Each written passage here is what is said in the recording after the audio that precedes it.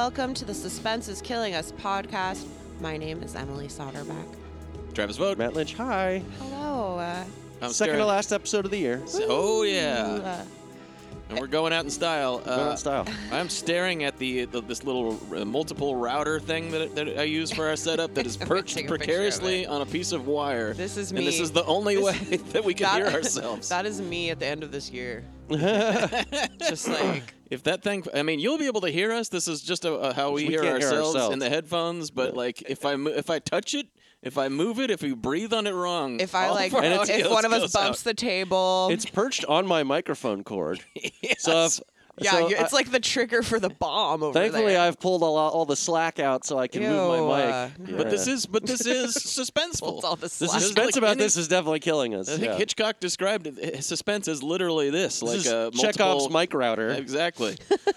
A bomb under the table. That is Good horror. evening. Good evening. Good evening. I'm going to eat 2 meals in a row now. I hope you don't have any big-breasted blonde women for me to harass. I hope you don't. It will be worse for me if you do. It's a problem. Good evening. I'm a problem. Wow, I didn't know how much I needed your guys' Hitchcock impression until just now.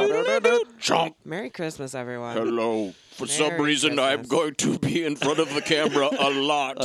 I don't know why, but that's my deal. The master of suspense. I look and sound weird. I also signed the Paris Peace Accords. Oh, no. Yeah, Kissinger and Hitchcock, same guy. Kisscock. Kisscock? Kisscock. Hitchinger? Hitchinger. That's a movie right there. And somehow we're just full of beans today. Pisscock and Hitchinger. It's the suspense of having this thing sitting on the I know. cord. We're at a razor's edge here. We're on a razor's edge. Yeah. This is me on the razor's edge. Here we are. When I panic, I make this face. I guess we should probably we just need to jump right in because yeah. Emily's got a hard out today, so we need to get her rolling. I got a lot to do, I'm drinking this Gatorade thing. This cucumber-flavored Gatorade, which is delicious. It looks really refreshing. It's delicious and refreshing. Yeah. Is it the Gatorade, like, electrolyte one? Yeah, it's the hangover kind. Yeah, does it work? Yeah, it works good enough. Yeah. I have you been using that liquid IV stuff that I told you about? Oh, yeah. And I tell you what, it kind of works. What's that? It's just like this powder. It's the same deal that you like put in your water if you're drinking, and it's not like a magic bullet by any means, but like it works. I've been using iced coffee and like really greasy breakfast sandwiches and the classic Tylenol. The classic stuff. I usually go vodka Red Bull.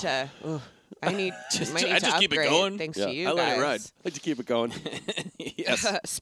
Speaking of delicious drinks. So we've got 3 Kurt Russell titles for you today. Yeah. We're calling this WrestleMania? Oh Yeah, we have are. to. Yeah. WrestleMania today. So we've got I don't know what the years are. I do. Okay, go. We got Tequila Sunrise, 1988. Uh-huh. Followed by Backdraft in 1991. Oh, Backdraft. And then we're going to take a trip 3,000 miles to Graceland from 2001. Oh, God. Why did we pick that one? I literally was I know like, why. is there another one? And we went through. We were like, no. And There was no others. the show's done all the other This good might be the ones. last Kurt Russell we have. Because you guys did Executive Decision, right? We did. We've done a lot of Kurt I Russell. went through again, too, to try to see if I could convince you guys to not do this movie because I was like, I just watched it. And it's just kind of, it's a slog to get through and it's not, it wants to be cool and it's not. But we'll get there. We'll get there. We'll get Getting there. there last. We're going to start with a movie that also wants to be cool but is not. Yeah. Depending on who you talk to. I mean. Yeah, it's not. I think I liked it more than you guys did. And it has a really stunning reputation. Like people seem to really appreciate this one. But Someone has this as their staff pick right now. I think it's Jensen. Interesting. I mean, it is. I mean, well, okay. The movie's think it is Tequila Johnson. Sunrise. And I trust him. The federal government swears you're doing business in here. I'm not here or anywhere else, and you couldn't catch me if I was. Try the sand dabs.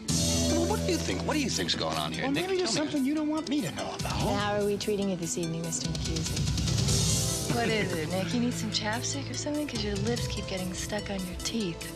Or is that your idea of a smile? Let's not discuss my business or his business or your business, okay? But that leaves us with nothing to talk about. Well, your friend is not going to get away with what he's gotten away with for 15 years. My phones have funny little noises on them. You're setting me up, Nick. So if I asked you out, maybe you'd accept. Dating is not a criminal activity, Mr. McCusick. I think your profession has clouded your judgment here.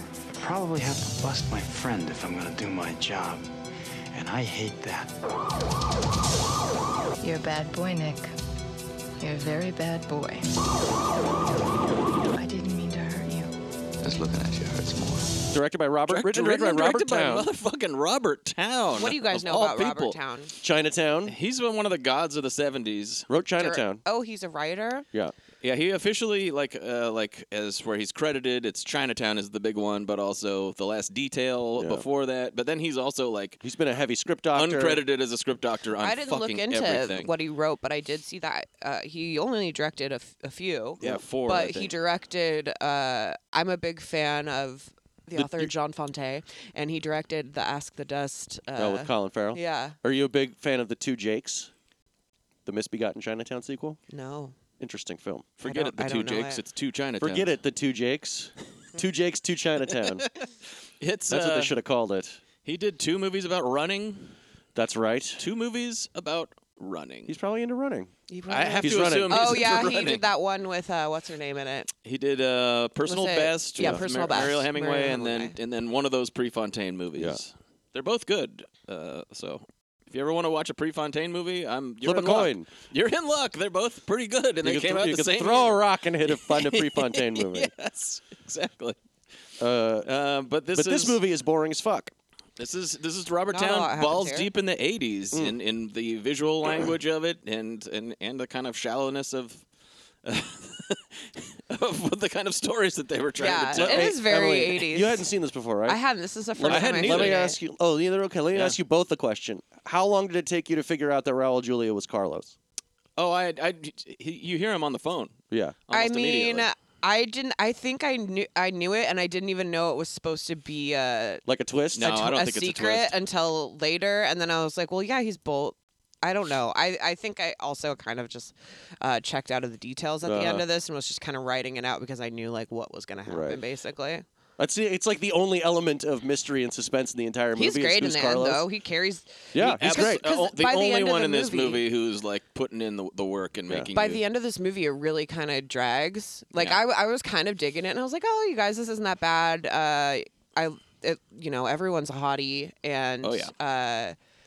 whatever. But then towards the end, I was like, "All right, can we wrap this up?" And then Raul Julia gets on the scene. I'm like, "Okay, he's gonna help me get through the last 20 minutes Yeah. of this movie because he is, He's singing on the boat, he's having a good time." getting all drunk, singing He's on the boat. making up for everybody else's being so boring. Like he was watching them shoot Playing the whole ping movie, and he was like, Yeah. "Now it's time for me to liven up the proceedings a little bit," because Raul Julia doesn't like half-ass things. He's always and good. there is one great scene between him and Mel Gibson where they're drunk. Yeah. And, Playing and ping he's singing opera and Mel Gibson and watching a bullfight, and he's like, "This bullfighter is amazing. He's the best matador since Azuma," or whatever Oh, I yeah, said. I think they're and also then Mel doing Gibson is coke, just too. like, "He's a pussy. Matadors are pussies. That's just what the whole sport is about. It's about being a pussy." And I'm like, "This is amazing." Like, So he puts on his pink tights, yeah, waves very- his scarf in the air. Very Mel Gibson. it's very funny to me. Yeah.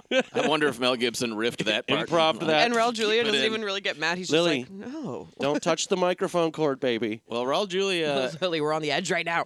when we did Heat 2, the book, at one point, Michael Mann describes Tom Sizemore's character as being an amiable sociopath, and that is Raul I'd say Julia. so. And IRL. it's a yes, exactly. Well, I think so. Yeah, but.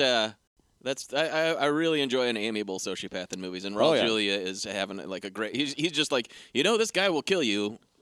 This guy would kill your mother to make like $5 or whatever, but also he'll be like, "I'm so sorry, I had to do that." He'll do it with a smile and he'll laugh. He's having a ball. Yeah, but we're getting ahead of ourselves. What's this movie about? This movie is about friendship, Drugs, and loyalty, and loyalty, babes. and babes. cinematography. So Mel Gibson is Dale McCusick, another in Mac. a long line of movie characters named McSomething that everyone calls Mac. Love it. Love to see it. It's the weirdest movie trope of all time. So he's Dale Mac McCusick, and he's a former drug dealer. He's like trying to get out of being a drug dealer. He doesn't want to be a drug dealer anymore. I think that's one of the problems with the movie is that he's so like joyless about his work. He's an Just inventor. I just want to get out. But that's not fun. Yeah, and he is going on a like a drug deal basically with his stupid lawyer, Yeah. Ari Gross. Very gross. And once he gets into the hotel room where they're going to do this drug deal,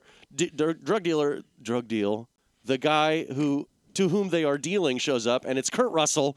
Yeah. And he is actually a cop, but we don't know that yet. Mel Gibson knows that because they're also old friends. They went to high school together, and as the movie supposes, once you're in high school with someone, you're just friends for life. Forever. I like that trope. This movie should be more fun. Yeah. Like, also, that's fun. Is it Mel Gibson that has a framed photo of them in like their football uniforms, like in his house or something?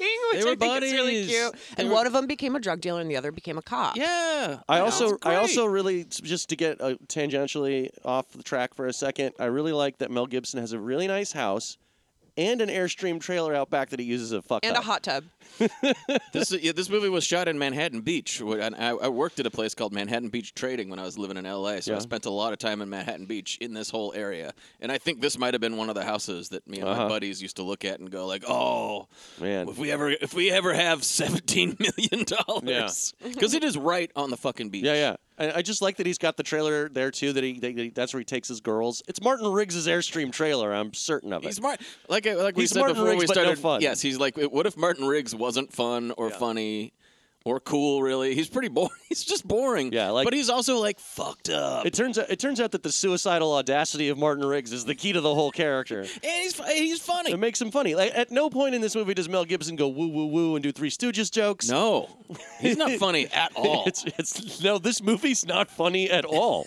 It's not interested in that There's shit. that one scene where they talk about bullfighting. That's it. Yeah. Raul Julia's funny. So Mel, he's a retired drug dealer. Yeah, great. And the first thing that happens is we see him helping out his shady lawyer to sell a bunch of coke that he was paid off with. It's weird. And he's like, I'm not going to deal it. I'm just going to kind of hold his hand through it. I'm going to sit with him at this hotel. And who comes in but the guy who's going to buy the cocaine as well as Kurt Russell. And they don't know they're about to bump into each other. Or maybe they do, don't they? No, they don't. But they're not surprised that they do. They fake that they don't know each other. Yeah. And then they're out in the hall talking. Because it turns out that they're sort of horning in on a DEA sting. Yeah. Because J.T. Walsh is the DEA guy that wants to bust Mel Gibson.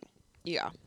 Yeah, the whole dynamic is JT wants to bust Mel Gibson kind of regardless. Like he's like Kurt Russell's friends with him, and so he's out of the game, and I trust him. He's my friend. Yeah, and JT Walsh is like, I don't give a fuck. He's out of the game. He did all these drug deals before. I want to take him down. So that we can take down the bigger guys. Oh yeah, one way or another, I want to take his ass Carlos down and Kurt, to get Carlos. Kurt, to he his doesn't credit, care. is like, I don't, if he doesn't have to get in trouble, I know he's not trying to be a drug dealer anymore, so let's try to get him out, leave him out of this. I'm not going to bust him if I don't have to. This is the line that he says, and there's lots of good lines in this movie. It's well written. That's not one of its problems.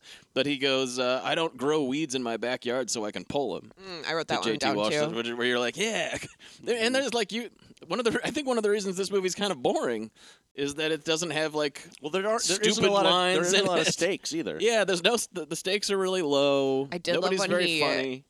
When he pushes the table up and spills the hot coffee over That's everyone. crazy. That was tight as fuck. It's kind of hard to imagine that they patch things up at all after that. Because wouldn't they have really bad burns on their face? I would have thought that he would be at very least pretty burned, but JT Walsh has horned in. He's FBI, right? He's DEA, and he's horned in on Kurt Russell's territory. And at one point, he's in his office. They're in Kurt Russell's office, and Kurt Russell's like, I've got this. Don't fuck. Why are you guys doing this?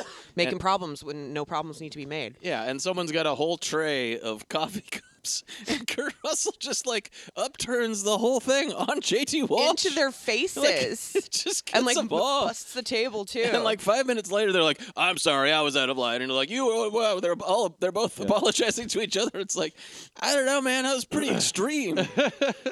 Those coffee. I mean, truly, those coffees could have. They weren't McDonald's coffees, so they weren't too hot. So they weren't going to burn all. They weren't. I wasn't going to sue McDonald's for them. Yeah. Remember how we made fun of that? Mac McDonald's. Yeah, Mac McDonald's. Absolutely. Mac. But that's about as exciting as things get in this movie. Is Kurt Russell dousing the great J.T. Walsh in coffee? And Mel Gibson, he is sort of escapes from this situation. Kurt Russell helps him get away, but he has to actually run away from the cops. Yeah, and he's just sort of lightly kind of running away. This is the height of excitement for this movie. Is Mel kind of trotting And, like, not seeming all that stressed about it. Yeah. But he's also trying to date this lady, Michelle Pfeiffer. And who wouldn't? Who runs a restaurant. An Italian restaurant somewhere. It's always busy. There's always the most important people there. It's a great restaurant, and she's very great at it, very serious about her job. But takes good care of her staff, which becomes part of the story.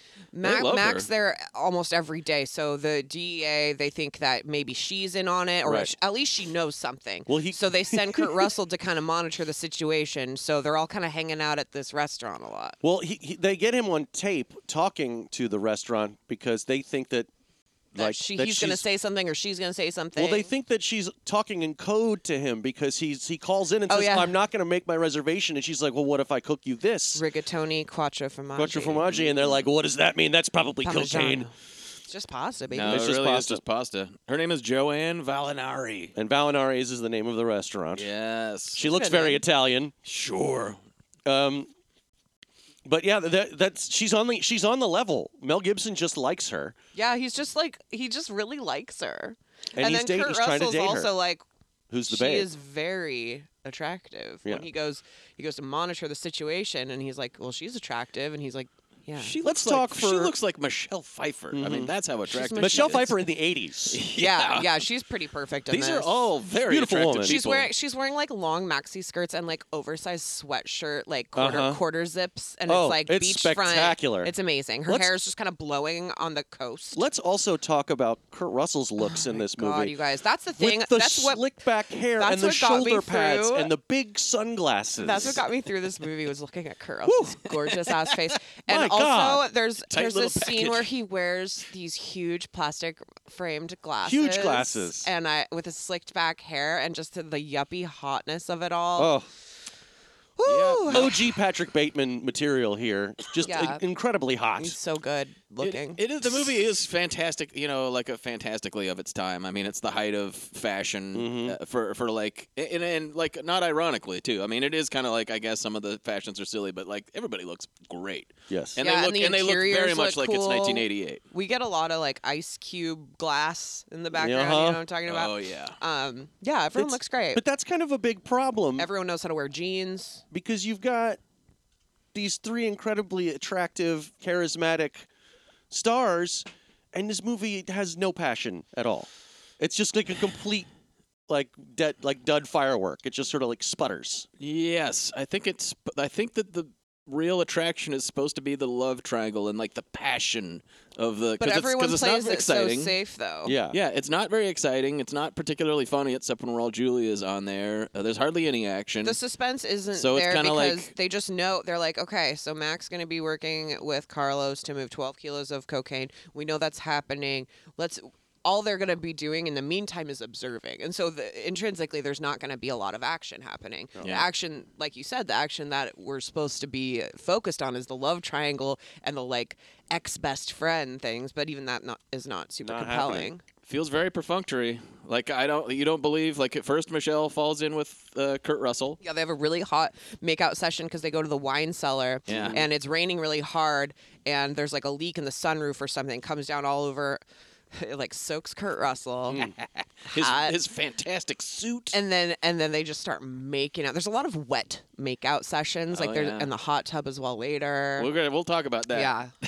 I think there's a rain There's one. an interesting detail about that. But yeah, like that's not convincing. Like when she falls for Kurt Russell, you're like, really?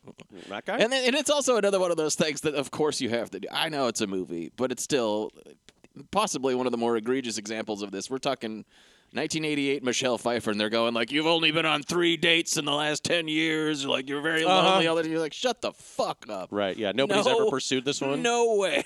But at the same time, she's a career woman. And I am convinced that she is very devoted to her restaurant. And maybe she just doesn't, she's just not trying to date. I'm sure endless men have hit on her. Exactly. Yeah. That's the thing. I'll totally buy that. But I feel like the idea that she is like, possibly some sort of old maid. No, is ridiculous. I didn't get that vibe. I didn't get that vibe at all. Because like you guys, I got that she was career focused. And that's what I she figured. Didn't have time for this. But like, I don't know. You're probably right. I think Travis is more talking about like the way that it's presented in the dialogue. Like somebody's like, she doesn't have a social life. It's like, well, probably by choice. That is a line. But at the same time, like Kurt Russell's a chintzy drunk cop asshole, and she's like, yeah, okay, that's great. And then Mel Gibson is like this I mean, they're both hot. I mean, certainly. Mel Gibson has such But sad her boy arc eyes this entire movie. He just always looks like he's just like. She falls in love with him, like immediate. Like she falls in love with him. He's a daddy. He's a papa. He also has a little kid. It's wild. He's a DILF. He has a little kid, and we talked about this before the podcast started. But these two men are supposedly madly in love with her. But Mel Gibson just like wants her to babysit sometimes. His kid wants her to too. I know. Cater's kid's birthday party. The DEA was all convinced that he was throwing a party for Carlos, where all this coke was going to be, and so they're like, "Okay, Michelle Pfeiffer, you have to go to the party." And she was like, "Well, I was invited anyways." Like she doesn't want. What I felt bad for, she keeps getting dragged into the middle of this, and she honestly doesn't want to be involved, but she ends up being involved. So she goes to this party at Mel Gibson's house and realizes it's a surprise party for his like 7-year-old kid. 7-year-old kid also is the original voice of Littlefoot from the first Wow. Land Before Time movie, and Not he's bad. also the voice of Little Nemo in Nemo Slumberland. Damn. Yeah. What a This stupid fucking kid. Yeah. This fucking kid took over Hollywood This practically. fucking kid. Unbelievable. Yeah, these two men are wildly in love with Michelle Pfeiffer's character, about whom we know materially nothing. She makes a mean pasta. Yeah, She's a very good, she's a good cook and a business lady, but has no discernible personality beyond that. She's nice. She seems nice. She seems nice. Yeah, she seems nice. Oh, She and seems we're nice. told that she is good. Yeah. Like at one seems point, nice, Kurt Russell's she's like, hot, "You're and all she's good and true. You're honest and truthful, Well, she unlike is, me." because we see her have trouble lying or deceiving anybody, regardless. You know, even if she likes one guy more than the other, she's not going to be a dick and screw over the other guy, and that's also why she hates being involved in this whole thing. And she Which also- honestly, like, leave her alone. Yeah. Let her run a restaurant. Why does she have to be involved? She's smart too. I like the scene where, first of all, she suspects Kurt Russell is seducing her so he can get close to Mel Gibson, and then that's proven right almost immediately in a really fun scene where she picks up the phone at the restaurant. They're hanging out at the restaurant, and she's like, "Yeah, well, who is it? Yes, I know who this is." And Kurt Russell comes over to her and picks up a book of matches. He's like, "Oh, I just need a book of matches to light my cigarette." Goes and sits back down, and then she looks down at where Kurt Russell was sitting. He already had a book of matches over there. Oh, okay. So I missed something in that because I was like, why are they keep showing the matches? Yeah. I missed that. That It's makes a lot because of she sense figures now. out that he was trying to eavesdrop because of that. Yeah, And he already she's like, had "You're right. matches. You are seducing me so you can get close to Mel Gibson." He's like, "I know, baby. I'm sorry." She has this line. I am doing that, but I do love you too. She has this line that says, "You want to fuck your friend? Fuck him, not me." And I loved that. I thought that was great. Good job, Michelle There's Pfeiffer. a line like that in LA Confidential too. But then Carlos shows up. Wait, have we got the hot tub sex yet? Oh, hot tub sex, yeah. That's Mel. So like, obviously, it's a diversion. The love triangle is gonna go. You're gonna go with the lesser man first, and Sad I boy think Mel. to America at the time, Kurt Russell was like a 9 and Mel was a 10, and so she's got to end up with Mel. They're both pretty unappealing dudes. I mean, they're both hot as fuck, but like this is the sort of thing that's presented as love. And so she gets tired of kind of being manipulated by Kurt Russell, but Mel Gibson doesn't want to really manipulate her. His he love actually is likes pure. her. Yeah. His love is because he's pure. trying to get out of the drug trade, and he's taking care of a kid. He's trying to find an exit out the business. And he's an inventor. Nice. What did he invent? He invented something He weird. invented the cotton gin. Cocaine. Motherfucker invented cocaine. I forgot. No, he did invent something. He showed her in the backyard before they fucked in the hot tub. He invented a shrinking ray. I shrunks some of my kids. It's a real problem. We shrunks the kids. We shrunks the kids. Yeah, I don't know, but he's like too good, like to make it interesting. I would have liked it if he was maybe less far along in trying to get out of the business or something like that. He just feels like he's not into it at all. Well, and he has you're this like, whole thing where he's like, I want to quit so bad, no one wants me to quit. He's like, my drug dealer friends don't want me to quit. Obviously, the people I give the drugs to don't want me to quit. The cops don't want me to quit because they're using me to get to bigger guys. And he's like, I'm the only one who wants myself to quit. Yeah. So it's hard. Poor guy. Poor guy. But he's also like tormented in ways that we also never really find out. I guess just being a drug dealer all those years tormented him in some way. Yeah. Because there's a scene in it where This is later on. We're getting ahead of ourselves, but still, it's very Mel Gibson. Not much happens in the middle of the movie anyway. It's true. They just go back and forth at the restaurant. Yeah. And then waiting for Raul Julia to show up. But it's like it's one of in these scenes we've seen a lot of them on this podcast. This is the sort of stuff that does not fucking fly in this day and age. But where she's going like, "I'm in love with you. I've fallen in love," and he's like, "Don't say that to me. Don't you say that to me." Oh, that's at the very end on the boat. Unless you mean, and he's like, "I'll fucking smack you." And then he like kind of does hit her a little. You can't really tell from the shot if he's just sort of lurching, but she gets knocked down, and she's like, you know, even though you're being really scary and psycho right now, I love you. But it's like, what's his fucking problem? Why is he Goodwill Hunting in this scene? I have no idea. Very strange. Why is he Goodwill Hunting? Don't you say that to me? No. You better fucking mean it. I move a little bit of coke. There's honor in that. There's nothing wrong with that. But that's what he's like that kind of Mel Gibson, masculine fragility sort of thing that he does sort of well. Sad machismo. Yeah, sad machismo. Oh, where chicks love that shit. I'm so in love that I'm gonna flip out here. Yeah, I'm losing it. I'm not gonna do what you think I'm gonna do. Flip out, man. Flip out, man. I'm not gonna do it. But so like a lot. Okay, well, obviously. Raul Julia is the only person in here who's really Raul Julia killing is a guy named Escalante, and he's the chief of the Federales, basically. Yeah. And earlier in the movie, like, he presents Mel Gibson with, like, a really fancy gun and all this stuff. And, but, yeah, it turns out that he is the drug dealer that they've all been conniving to arrest. And that can't be a twist because like Mel Gibson takes a phone call from him like 15 minutes into the movie where it's Raul Julia. He's got such an unmistakable voice and he's like, "Hello, it's me. I'm your old friend, and I'm the drug dealer," and all. And you're like, "Well, okay, Raul Julia."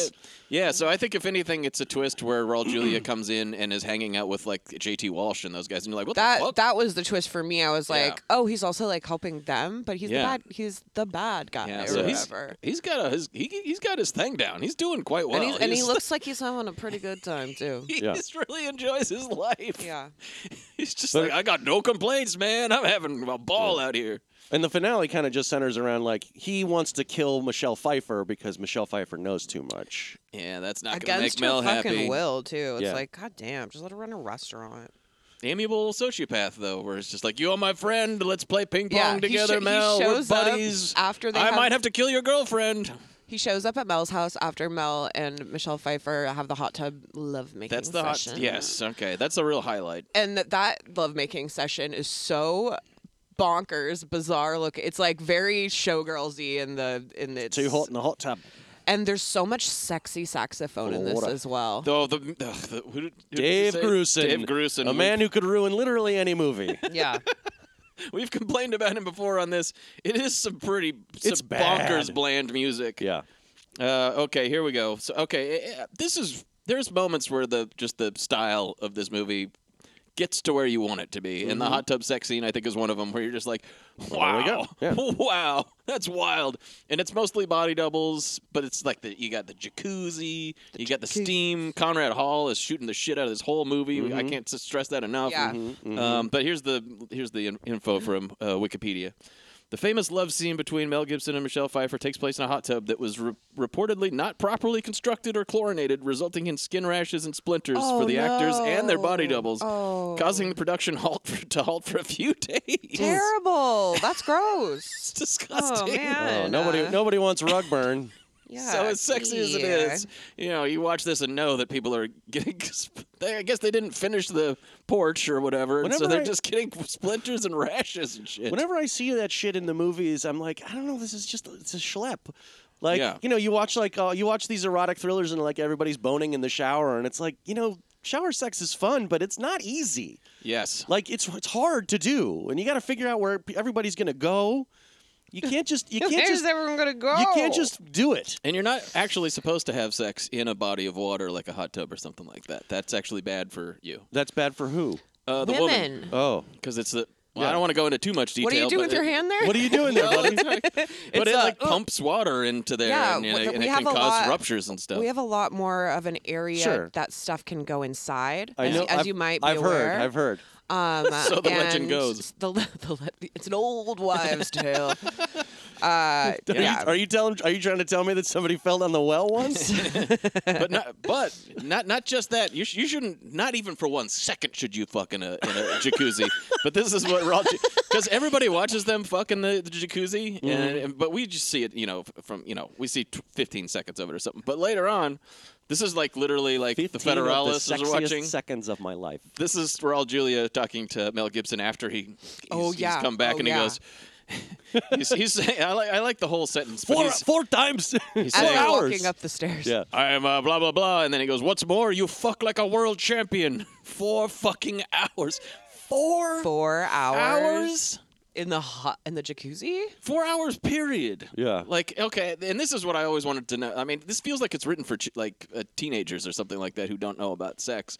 But like, do they mean just sort of like we were amorous for 4 hours, or do they mean like 4 hours of just straight, actual like, intercourse? Oh. No, I think they had a few rounds, and you take breaks. Yeah, they probably had a drink. It's pretty similar to that sex. At times, it's pretty similar to that sex scene in Lethal Weapon 2. He was just pumping for 4 just for 4 hours. She's like, "Fucking stop."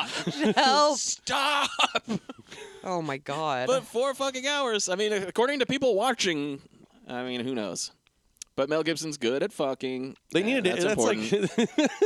Like the new Martin Scorsese movie is only 3.5. Oh my god! They watched the entire Killers of the Flower Moon. Killers of the Flower Moon, and still come back for one more fuck in a jacuzzi. Yeah. Getting rashes and splinters the whole time. Oh, that makes me miserable. It's really a metaphor for rapacious American capitalism. Yeah, it really is. It's miserable stuff. We did forget to point out that Arliss Howard. I'm a big fan of Arliss Howard. He's in this. He's like Mel's cousin, I believe. My second favorite Arliss. Really? Yeah. After the TV show? The TV show, yeah. Arliss. You like the Arliss show, Paul? Hey, Paul. Arliss. You ever give you one of these? Yeah, they got that Cheech Marin in that movie. They should have cast Chong. Yeah, you hear that, Paul? Chong. Yeah. Chong. Chong. Norm Macdonald's David Letterman. I watched the one yesterday where Alec Baldwin does De Niro pumping Marvin's room. Oh yeah. It's like Marvin's room. See Marvin's room. Be a man. Be a man. Fucking kills me every single time when he does the top 10 list and the orchestra starts to do the music and Baldwin goes, "I don't care for that. Turn that off. I don't care for that." That's the thing that Matt says all the time. I don't care for that. I don't care for that. Turn that off. Turn that off. Anyways, yes, Arliss Howard, who is always good, and he plays this sleazebag that hangs. He's his cousin. He's his cousin. Mel Gibson, of course, is loyal to a fault to like people who have. This is why he has. Arliss Howard's ratting him out. This is why he has a relationship with Raul Julia with Carlos, because Carlos like broke him out of a Mexican prison at some point. Yeah, it's like, and now I owe you for the rest of my life. I like that line too. He's like, "We're going to jail, and I won't be able to get you out because I'll be in jail too." He's like, "I'll be in Mexican jail." But Arliss is the one who's dropping dimes on Mel Gibson. He's all simultaneous. He's stabbing him in the back. Let's just put it that way. Which Treat sucks. you like a fucking son. You fucking stab me in the heart. You little cocksucker. Someone is stealing from me. Anyway. But Arliss gets taken out. I think that even happens off screen. Yeah. Robert Towne is not interested in the nitty-gritty. He's not interested in making an action movie. I mean, I feel like that's what it needs like for me. I would like some crime stuff. And they get some in at the end, but there's a lot of stuff at the end where it feels like the studio was like stepping in and going like, "Look, you got to fucking make some concessions to the form here." Yeah.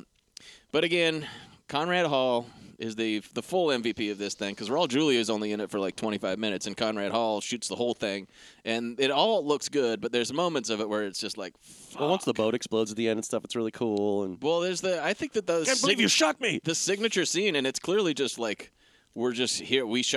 This looks so good. Here's a lot of it, and it's where Mel Gibson and Kurt Russell and they powwow a couple times throughout the whole thing. We're like, "Oh, this is getting out of hand, but we are friends. There's Let's a hang out really and be great friends for a scene little earlier bit." on where they're on that swing set on the beach, swing set. where it's just like their silhouette against the tequila sunrise sunset. It's it looks really fucking gorgeous. It looks really good. And they knew it. So this scene is like 10 minutes long, and they're just going from like wide shots to close shots. They look good. It looks good in all of them, and you're kind of like, boy, you could put this.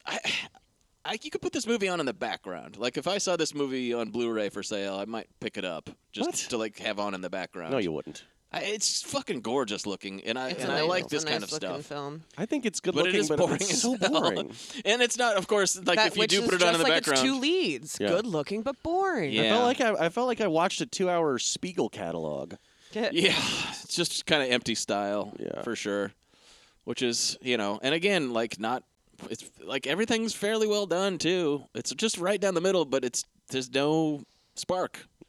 Yeah, it's very strange. Well, of course, Raul Julia is the one person. Yeah, he gets singing the opera. It's great. Yeah, we get this scene where Mel knows this guy pretty well, and he has to negotiate this sort of with this amiable sociopath, and Michelle Pfeiffer is now his prisoner. And he's like, what should I do? I'm going to have to kill her because I'm a crazy guy. But I'm nice to you, and we're friends. And it's like Mel's drunk. He's basically trying to talk Mel Gibson into letting him kill her. Yeah. Come on, buddy. Come on, buddy. How much could you possibly be in love with her? Well, I'm Mel Gibson. I'm very passionately, scarily in love with her. And then he ends up pointing his gun at Raul Julia. And Raul's like, whoa. Yeah. I didn't see this coming. I didn't see any of this coming. There's a big altercation at the marina. Because this is all taking place on Mel Gibson's boat. Yeah, man, and they really drag this out, too. There's so many, because Mel's got this boat, and he keeps on going, the fuel line's been cut, and you're like, all right, the boat's going to explode. We're going to get to see at least one boat exploding, and then it's like, boy, you got to wait. Yeah. You got to wait for that boat to explode. Yeah. God damn it. It's not like Q&A where it explodes right away. That boat. Yes, it is the very end for this boat. And it's kind of it was fine. But yes, there's the climactic stuff just sort of goes on and on. This is where we get the scene where Mel Gibson is like, you tell me you love me. I'm freaking out here, man. And he's almost hitting her and stuff like that. He punches the boat right next to her head. I hated that. And she's like, I love you so much. And it's just like, God. There's stuff like this in a movie that we did called Internal Affairs with Andy Garcia. Yeah. And it's the same sort of stuff that you could get away with at this time, where the man is being like, he's I tortured. will fucking kill you if you leave tortured me. By I'm his so love. in love with you, I'll kill you. And it's kind of presented as theirs is the love for the ages. Yeah, when really it's oh no, you're acting like you're 14 years old. Yeah, what the it's fuck really, are you doing? It's kind of, if anything, it's scary. It's certainly not appealing in any sort of way. Bitch, that's abuse. And especially when Mel Gibson's doing it in this movie, you're like, ugh. Yeah. God. Because, it ain't all that far from... He's tormented. He's but why? Absolutely tormented. I know. Everyone just needs to take a step back. Tormented? Everyone needs to take a step back and... Michelle Pfeiffer just needs to not be involved. Yeah, absolutely. And she's sort of... you can tell she sort of knows that as well, but at the same time... She's in too deep because she's in love. These are some world-class hunks, too. I mean...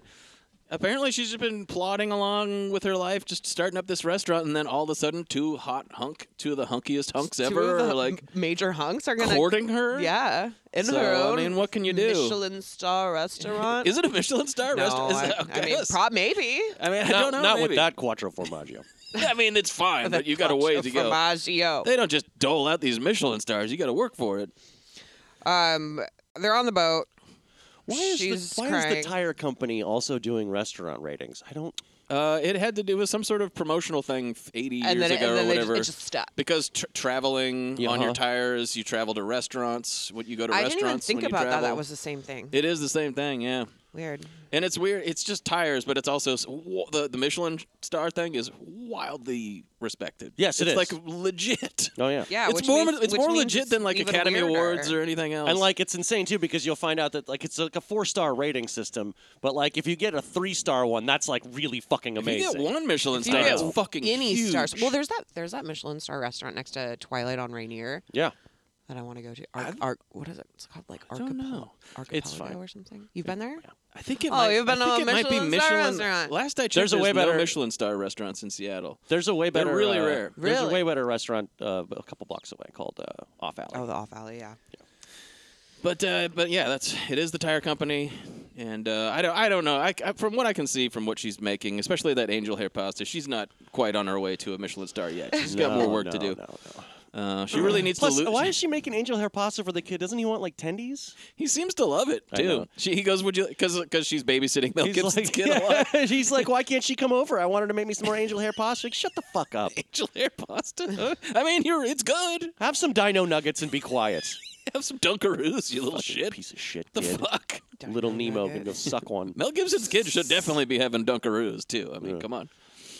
You're Australian. Act like it. Eat a Dunkaroo. Have some Vegemite. You can have a bloomin' onion, Vegemite, and Dunkaroos. And that's it. Go watch Young Einstein and shut the fuck up. How does this... Go watch these Energizer commercials. Crocodile dummy. How does this one end, you guys? Oh, it ends on the boat, of course, because we know this. It is Chekhov's leaky boat, and this is like a final sort of like friend scene between Raul and Mel, and this is fun stuff. It's Raul is involved, so it's fun. Kurt Russell shoots J.T. Walsh in the back. Yeah, that's pretty crazy because J.T. Walsh has gone way off. He's off the res. He's off the assignment. So because he wants. This is again not very well established, but you have to go like I guess it's really personal to him. Yeah, I suppose. But yeah, Kurt Russell shoots him. We don't deal with any fallout regarding that whatsoever. None. Mel Gibson, like eventually, he's like, "Oh, I was gonna blow you up, Raul, in the boat, but I'm not gonna do it." And let me undo it real quick. He's like, "Let me undo it," and then Raul's like, "Okay, you'll do that." And now he's pointing a gun at him, and then he's like, "Now I will blow you up in the boat." And you're like, all right. I feel like this could be a little more slick. Yeah. And then he does indeed. He like runs off. This all happens pretty sloppily too, I guess on purpose. But he like runs off. Then the boat kind of like the oil around the boat, the gas around the boat catches fire. Yes. Mel's off on a dock. It finally blows up. Raul Julia's in there, so he's dead. And then this is where this was. It feels like it, and it is true that the studio demanded that Mel Gibson have a happy ending and not die because he was the biggest star of all of them when this came out. And so we get this explosive boat scene, and then there's just one final shot where Kurt Russell's like on the beach and he sees Mel. It's like the Boys of Summer video. Yeah, where, like Mel and Michelle Pfeiffer run towards each other on the beach, and then they're like they're he's they're like, together. They did it. And they're like, Kurt Russell's like, he's like, good for them. Good. Straight up good for I'm them. happy for them. Yeah, and then it's very over. dumb. After all that. If I was Michelle weird. Pfeiffer at this point too, I'd be like, I think I'm out. Yeah. That was a lot. Yeah. That was a lot. I think you guys Do you have any other I would be like drug-lord mandatory friends? 6-month therapy, and then maybe we'll talk. Yeah. That guy couldn't say I love you without kind of wanting to hit me. I don't know if that was like a great sign. I'm concerned he has a son. He doesn't strike me as a good boyfriend. No. I mean, I give it 3 years, and it's a bad 3 years. Then the movie goes out on a song called "Surrender to Me" by Heart, as if this movie could be more 1988 than it is. Well, I mean, I don't want to get ahead of things, but you can't compete with 2 Bruce Hornsby songs in Backdraft. 2, count them. That's just the way it is. Here's some things will never change. Here's some of the distinctive like Robert Towne type stuff. Robert Towne doesn't quite have like a David Mamet style voice where you're like it's wildly recognizable, but he does say distinctive writerly things sometimes. And this is you're a lying no good cocksucker and a 4-flushing son of a bitch. Does that mean he takes huge poops? He has to flush 4 times to get him down? That's truly the only thing that I could think of. That's a lot of because he's full of so much shit. You get it? It's a roundabout way of saying you're full of shit. So roundabout. Is that you were a 4-flusher? It's incredibly roundabout. This is fucking sandbagging son of a bitch. This is Mel and Michelle Pfeiffer, the wonderful chemistry, the crackling chemistry that they have together. Oh, God. Because he's always just so hurt around her all the time. He's like, thanks for the bullshit, Slick. She goes, God. Did you just call me Slick? It's almost kind of fun. I know. I was like, tell him. She's so tell him, pissed. Michelle. She's so pissed that he called her Slick. She's like, oh, now you got me. Yeah. She like You called me stopped halfway Slick? down this hall and like turned around. Yes, exactly. Again, this needed a serious dose of like chain smoking, dog biscuit eating Martin Riggs. Absolutely. This is Kurt Russell, and there's like just talking about. I don't. This is another one of those lines that like the 4-flushing thing where I'm like, I don't get it. Where he goes, I think Michelle Pfeiffer's like, do you want some vodka or something? And he goes, You want some vodka or something? I generally recommend my men stay away from vodka and stick with scotch and bourbon. Oh, and yeah. she goes, why is that? And he goes, so the brass will know that they're drunk, not stupid. What does that And mean? I'd be like, what? People drink vodka are dumb? But she responds as if I that swear, meant, I as if swear that to meant God, something. that's something Jack Nicholson said to Robert Towne one day, and Robert Towne was like, "Okay, whatever, Irish." I was high out of my mind when I said that. I don't know what it means, Bob. That just sounds like the kind of shit Nicholson would say. Yeah. It's pretty crazy. And this is when it's funny. This is kind of at the end where we're all, and it feels like they've reached a kind of detente where they're on the boat. We're all and Mel, old friends, and he's like, "You're right, buddy. I need to get out of the game too." And then Mel is like, "All right, finally, finally trying to get you." And he goes, "The future is in grass. Hell yeah, doggy. There's no money in cocaine. I'm gonna move into pot dealing." Turned out he was right though. I guess he was right in a way. I think the future was still in cocaine as well. Insert the gif, can't we have both? Right. I'd die before I hurt you, Mac. I love you. Shut up or I'll smack you one. Don't say that again. Good Lord. God. Fun. I sure hope they end up together. Yay. I'm passionately involved in this. I don't know. Ratings. 2.5 Judds. For all of the star power, the wattage. This is surprisingly low energy. Yeah. This should, on paper, this is the hottest movie ever made. In practice, I barely made it through. Mm-hmm. I'm going to give it 2 Douglases for the hot tub sex. Yeah. 4 fucking hours of it. 4. He's a fuck machine. He's a fuck machine. That hurts Don't me. have sex in a hot tub, everybody. Don't have sex for 4 hours straight. No. And I'm going to give it... Unless you're taking it at a nice, gentle pace. Yeah, If it works, You know if what it I mean. works, just don't. Don't be just pounding away for 4 straight hours. Jesus it's bad for you. Christ. You're going to hurt your back. Yeah. You're gonna hurt a lot. You're going to get raw. The spirit is willing. Raw. Make sure you have spongy and Make sure you have bruised. lube, at least. Everybody make sure Drink you have lube. Drink a lot of water. Keep hydrated. Stay Drink a lot of water. Sex tips from Suspense is Killing Us podcast. Join our Patreon the for more. suspense is fucking us. And I'm going to give it... Not the fuck is killing us. Thank God. The fucking I don't know. The fucking is The killing. fucking is killing us. I mean, Oh, dude. I'm listening. Yeah. Okay, Subscribe, sorry. like, and subscribe. And I'm going to give it 10 out of 10 plates of angel hair pasta. Oh, Nice. the children adore. Yeah. I'm gonna give it 3. I think it's just the quintessential 3 Judd movie. It's one of the things that's frustrating about it is it's poor. It's like the acting. It's not like the acting's bad. The writing's fine. It looks great. It's handsomely mounted. I mean, I feel like they kind of did everything that they could. It's just not there. So is Michelle Pfeiffer. I was waiting. Yes, the fucking is killing us. You saw that one coming too. That was funny. but it just doesn't click. I think that they've made too many kind of concessions to I think Mel Gibson's character being so nice. All the characters are nice. Even Kurt Russell, who's using people, but he is doing it so he can do his job properly and stuff. It's just it doesn't feel human. It's just drab. I'll give it 2 for the sex scene too. And I'm going to give it 10 out of 10 splinters and skin rashes. Oh, gross. All right. That's rough. I'm going to also give it 3 Judds.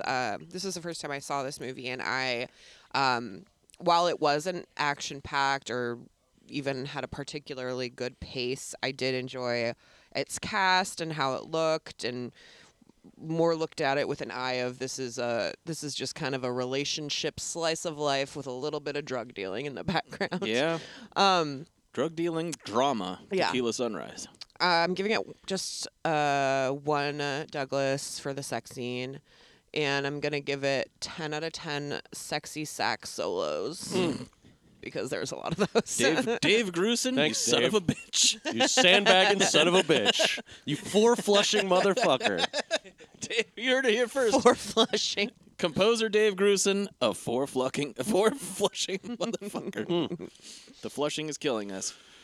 All right. And the one that I think that we're all the You've most wanted to do excited this one about. for decades. Since the beginning of the podcast, for literally decades. Backdraft. Woo! The great Backdraft.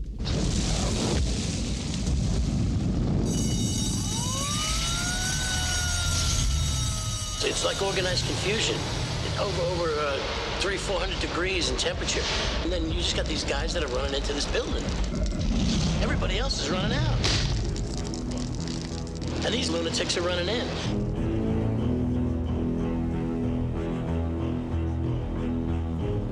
Is that a real Chicago fireman's outfit I see on you? It's in the blood, Willie. When I heard that both McCaffrey brothers were being assigned here at this station together, my heart was filled with a sudden desire to transfer. Run, damn you! Let's just have one drill, Lieutenant. Now one for the company and one for me. You have a bad day here, somebody dies. Check that door for heat. I mean, is that an accident or is it arson? I'll get that answer as soon as I do. The second best Ron Howard movie. What's the first? Apollo 13. Oh. I like this more. What do I like? I Ron like this Howard? movie a lot. I think Ron Howard is a terrible director, and I don't agree. I know that. I don't cut him any slack. I think he's made some of the worst movies of all time. But they're not poorly directed films. I think he is good at set pieces, at the technical side. But he's like Steven, like an even bland. He's like Steven Spielberg. His taste of material can run a little bit trite. Yeah. Like, you take Steven How Spielberg... the Grinch Stole Christmas from 2000. Yeah, I think that might be the worst movie ever made. That is terrible. Have you seen... I don't want to derail this too much. Have you seen his newest one, 13 Lives, the one about the Thai cave rescue? Is that from Elon Musk's perspective? Right. It is about that story. Uh-huh. It's fucking great. Really? It's really fucking good. Well, like the best that I can do with Ron Howard and Backdraft and Apollo 13 are the only exceptions to this. But like, remember that movie Rush came out? I enjoyed that, and I watched and I saw that in the theater and was like, that was really good. Ron Howard, you fucking done it. And then I watched it a second time. I was like, fuck that movie. Like, I couldn't make it through it. So like, the best that he can do aside from like these two movies is Get Me One Time. Okay. But I just find him to be so insufferably bland. I think, and me and Corey were talking about it, and I think it might have something to do with the fact that he's never lived a day in his life. He's just been a Hollywood star since he was like 5. No. All of these movies that he's directed are so all over the board and just like what they are. He's a journeyman. Oh, and Splash is pretty good. You loved Solo. Solo? Yeah. A Star Wars story. I've never... Oh, I did see Solo. I forgot about the existence of that. I was thinking of the Mario Van Peebles movie. He replaced the Phil Lord and Chris Miller, the animation guys. They fired them, and he stepped in. That was an absolute rush. The same exact deal where I saw that in the theater. Maybe I'd had a couple beers or two beforehand. Oh, A Beautiful Mind. And I was like, Solo's actually really good. And then I was like, then I had Disney Plus. And I was like, I'm going to watch Solo again. I was like, no, I'm not. I think I got like 10 minutes into it. I was like, fuck this. I remember seeing that in the theater and hating it, and then going like, and I had Disney Plus, and I was like, fine, I'll give it another shot. In 45 minutes, I was like, nah, never mind, fuck this. But anyway, Backdraft has the whole draft to backing. It has the whole gamut of Ron. I mean, it's got the stuff that he's good at and the stuff that he's bad at, and it's all jammed in. It's the ultimate Ron Howard movie. I love this movie. I think it is incredibly exciting and fun to watch. It looks great. It is dumb as fuck. One of the stupidest movies ever. This movie, I think, part of the reason that this movie is so kind of mesmerizing is because there aren't, at least for me, I feel like there aren't a lot of like firefighter movies that people. It's just like this kind of action that we're not used to seeing, maybe, you know, and so it's like I think that helps make it a lot more interesting. And I think in this case, Ron Howard's sort of like lack of interest in verisimilitude. Verisimilitude. Fuck. I'm just dropping that word, and that word sucks. Verisimilitude. Like he has no interest in making a realistic movie about it. He's like, what if there was no smoke in a what if? Because like the best part about this is that you couldn't see the action scenes. Exactly. That's what so it's gone. Actual firefighters, when they watched this movie, they were like surveyed or they were asked for their comments on it. And they were like, well, you know, it's not super realistic because there's no way they would be in there without their like masks and their, you know, whatever's on all their breathing equipment. And, but they're like, but that would be they followed up being like, but that would be a really bad movie. So we're glad that they didn't make it realistic because you wouldn't be able to see the action. So we loved it. You go into a burning building, you can't see jack shit. What's the point? My dad and my uncle and my grandfather were firefighters. Wow. And I believe they all went and saw this movie together in theaters. Did they all hate fire? Did they see the fire animal? as the animal? The animal, enemy? you mean? Probably. Yeah. This is the only... Why does that bug you so much? It's totally a valid dramatic device. I'm not saying it's not a valid dramatic device. It doesn't bug me. I love it. Oh, I think okay. it's incredibly silly. It's a little silly. It's very silly. Like the fire is the enemy. The fire itself. You gotta love it a little, Travis. I absolutely love it. But watching I this, think it's and one of my also favorite parts of the movie. having this like family connection Don't to lose control of your where animal. I'm like, well, my dad and my uncle were firefighters, and also they've had kind of like a tumultuous relationship with each other. When I first saw this, and I was like super stoned watching this movie, and I was just like, oh my god, it's the story of my life. Wow. But then it really wasn't, because there's a lot of crazy shit that happens in this movie. It's ridiculous. That definitely didn't happen in my life. But the fire looks amazing. The fire. Oh yeah. God. The closest Did you thing I guys ever can- go to the thing at Universal Studios or whatever? I wanted Yes, to I talk fucking about it. You did. did? It's insane. You did It's too? one of Yeah. the best. It's one of the highlights. I've never been to Universal It's one of the coolest Studios. amusement park things I've ever seen in my life. Doesn't exist anymore. I read It's gone. all about it. Did you know what replaced it? God, I something fucking really found out. stupid I read about it I forget yesterday. now. You might actually like it. It's the What is it? Transformers, right? Oh, that's right. I haven't seen that one. Yeah. I also went to the Waterworld one too when I was there. The and Waterworld, That was the fucking Waterworld great. is probably the best one. And Back to the then Future Back- is also really good. That was too jarring Is for there me. still cool ones there now? I don't haven't know. been there in 15, 20 years, something like that. But Backdraft was so cool. Oh yeah. They even like I They, love like, it. I love interviewed it all when the somebody people. in one of those things has to act a little bit. Like Mm-hmm. sometimes the people who drive the tram have to act a little bit. We're like, oh, fucking Jaws is coming. But in this one, she that like was really scary. we're just gonna show you how like fire works, and then there's like just like a person there, and then they do a little twirly fire. They show you like fire doing a cool thing, which is what Backdraft is all about. Yeah, it's yeah. like, what if fire? And you're like, yeah, right. yeah. Fire is cool. I heard when you're like standing on the platform, it like jolts a little That's right. bit. No, it drops. It probably only drops like 2 inches or But whatever. it's startling. But boy, And there's fire everywhere. and they lead you into this warehouse after they show you this cool like fire spiral thing, and they're like, and then the little we're gonna show you a little fireworks show, and eventually, and they're like, oh no, wait. Things are getting out of hand. This is not supposed to be happening, and Yeah. then stuff starts catching on fire, and the barrels are like blowing Blowing up, up. like what happens in the end of this movie, and it's fucking awesome, and it's That's pretty really hot. And cool. the coolest part is, as you're leaving, you see them resetting the stage, and like Yes. for the next crew to come in and barrels do kind it. of go shkung Yeah, back it's into the thing. fucking awesome. It was so. It's one of those cool. things where like it's 15 minutes or something. You're like, let's go back and do that again right now. I think I did it 3 times. So good. And then came back again and did it another 3 times. Speaking of insane shit, though, let's start at the beginning of this movie, where for some reason they take Kurt Russell takes his child to a fire. And it's not the Kurt Russell that we're going to be following No, the rest of this movie. We'll get to that. It's a mustachioed young Kurt Russell, but he's made to look like an old Kurt Russell. He's flashback of the father. Yeah, and so they go to this. They take the youngest of the 2 brothers, And they leave the older brother. they leave the older brother. Usually, the older brother gets to go along. Yeah. We're told. Interesting. In either case, this is wildly inappropriate and stupid. Yet we'll see that this is not the first or the last time that this character will be witnessing something or being in a place where he has absolutely no business being. He sees the animal. He sees and the the animal animal for the looked first at him. Did the animal look at you? Animal looked at you? Anyway, so there's a big fire, and we also meet Adcox, which is Scott Glenn, and he's like Glenn. best buds with the dad, Kurt Russell, the dad, and they're fighting this fire, and they rescue like a little girl, and all this heroic shit happens, and then backdraft happens or something. I don't know. The building explodes. It's fire doing like crazy shit. The movie loves when fire does like sneaks around and Yeah. It's in the walls the now. animal. So It's in the walls now. backdraft is when the oxygen. There's no more oxygen, so the fire kind of retreats for a second, Yeah. and then you open a door. You open a door because you think You there's let air no in. fire, and the introduction of the oxygen kind of ignites it like a big new explosion. Yeah. and that is what happens. And I mean, you could also look at it metaphorically in the relationship of these 3 men. Yes, you could. That's a good point. Thank you. Oh. Thanks. But anyway, That's Kurt Russell freaking gets interesting. blown up, and his fireman's hat launches into the air and lands right at the feet of his little boy. Yeah. I thought it would have been great if the fireman's hat had some like brains in it and stuff, like in Tremors. picks it up and it's got like orange goo in it. And my favorite part of this ridiculous opening sequence is the asshole photographer who gets right in this little kid's face who just watched his father get exploded, and he's just like taking pictures like a jackass. And this is a silly. It's certainly not worth belaboring this point, but here I go anyways. Where the photographer gets right into his face, and then you see the final shot, and it's clearly taken from like 15, 20 feet away or something.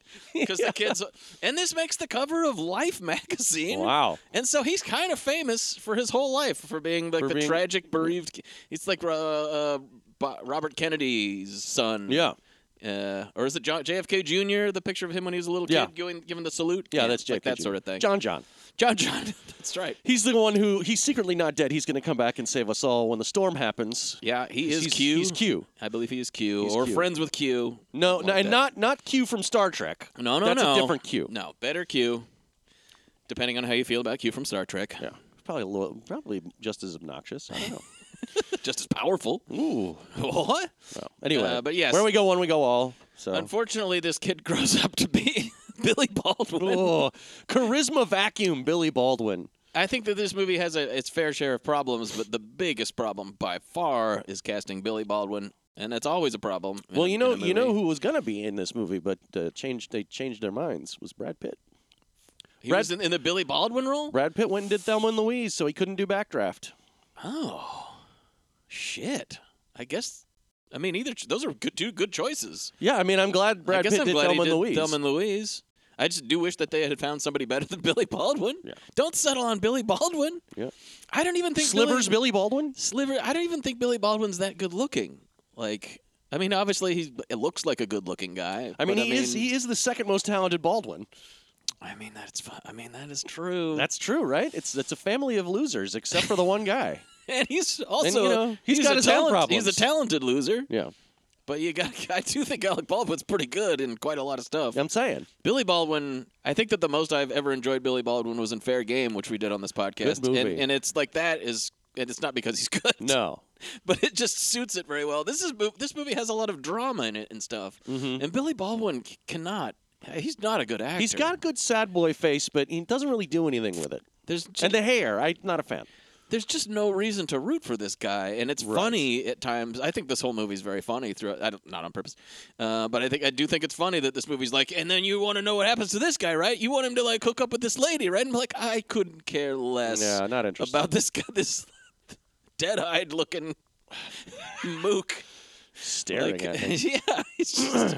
There's just like there's one scene with Jennifer Jason Leigh, which is very funny, like being overmatched in a romantic pairing. And that's only like her third movie or maybe something like that. Some of Jennifer Jason Leigh's talent can carry over to him or something like that. No. She was coming off Miami Blues for this one. Not her third movie. She's been in a bunch of stuff. But yeah, but Jennifer Jason Leigh, needless to say, is quite a bit more talented than Billy Baldwin. Agreed. But there's just one scene where she's just like, so why did you want to become a fireman? And you're like, oh, no. And he's like, well, my father. And you're like, God, I'm falling asleep. Here we go. You got nothing. just won Supreme Court today. Oh, jeez. Anyway. He sucks. He sucks. And it's a problem. But he's grown up little boy, and he wants to be a fireman now. He's gone through a lot of odd jobs. He's an aimless youth. He had an emu farm. Yeah, he sold washing machines. I don't remember. He was a snow cone maker. The guy at the bar gives him a hard time about it, which just seems mean. That is so strange. I mean, I understand exposition, but what kind of bartender is like, didn't you fuck up a bunch? And it's funny too because they're at a fireman's bar, and like. Have you been to the Fireman's Bar in Pioneer Square? No. Yes. Oh, it's actually, cool. yes, I have. It's cool. Yeah. There's also one in dessert there. There's also one in kind of Soto area called the Siren. It's really? good. Never been there. It's a nice anyway, old dive. they're at the Fireman's Bar, and he's gotten his probationary status. He's a probie. Yeah, and I hear that word a lot. And the bartender is like, "So, aren't you a big piece of shit? Because your dad liked you, but I don't know. Nobody else thinks you're worth the goddamn." I heard you had struggles in life. Yeah. What the fuck? Yeah, Hey, everyone likes the other brother better. This guy didn't have a great, successful career, huh? Yeah. Oh. And he's got a buddy. He's got a buddy who went through fireman school with him, Jason Gedrick, the show killer, who's been in like every canceled television program you can imagine. Oh no! And as soon as this kid shows up, you're like, "Oh, goose." Oh, he's 100%. He's like, I can't wait to get out there and fight. I can't wait to fight fires fires and save people. Oh. I'm so young and vivacious. And he does get goosed, but he doesn't die. That's right. Yeah. He gets another like one of he gets his face. He gets his face burned off. Weird choice. I don't know why he couldn't die. Not that I like want the guy to die. You want him to die? Like later on, they're like, he's gonna be fine, and you're like, oh. Well, I think that's almost worse. Yeah. He's gonna be just burned a bunch. He's gonna be. His face was like all bubbling and they'll stuff. put him under the Paris Opera House. He'll be fine. Very nice. So yeah, he's going to be a probationary fireman, and he wants to. He says he bribed one of the lieutenants or whomever makes the assignments with a case of scotch to put him in like a cushy spot.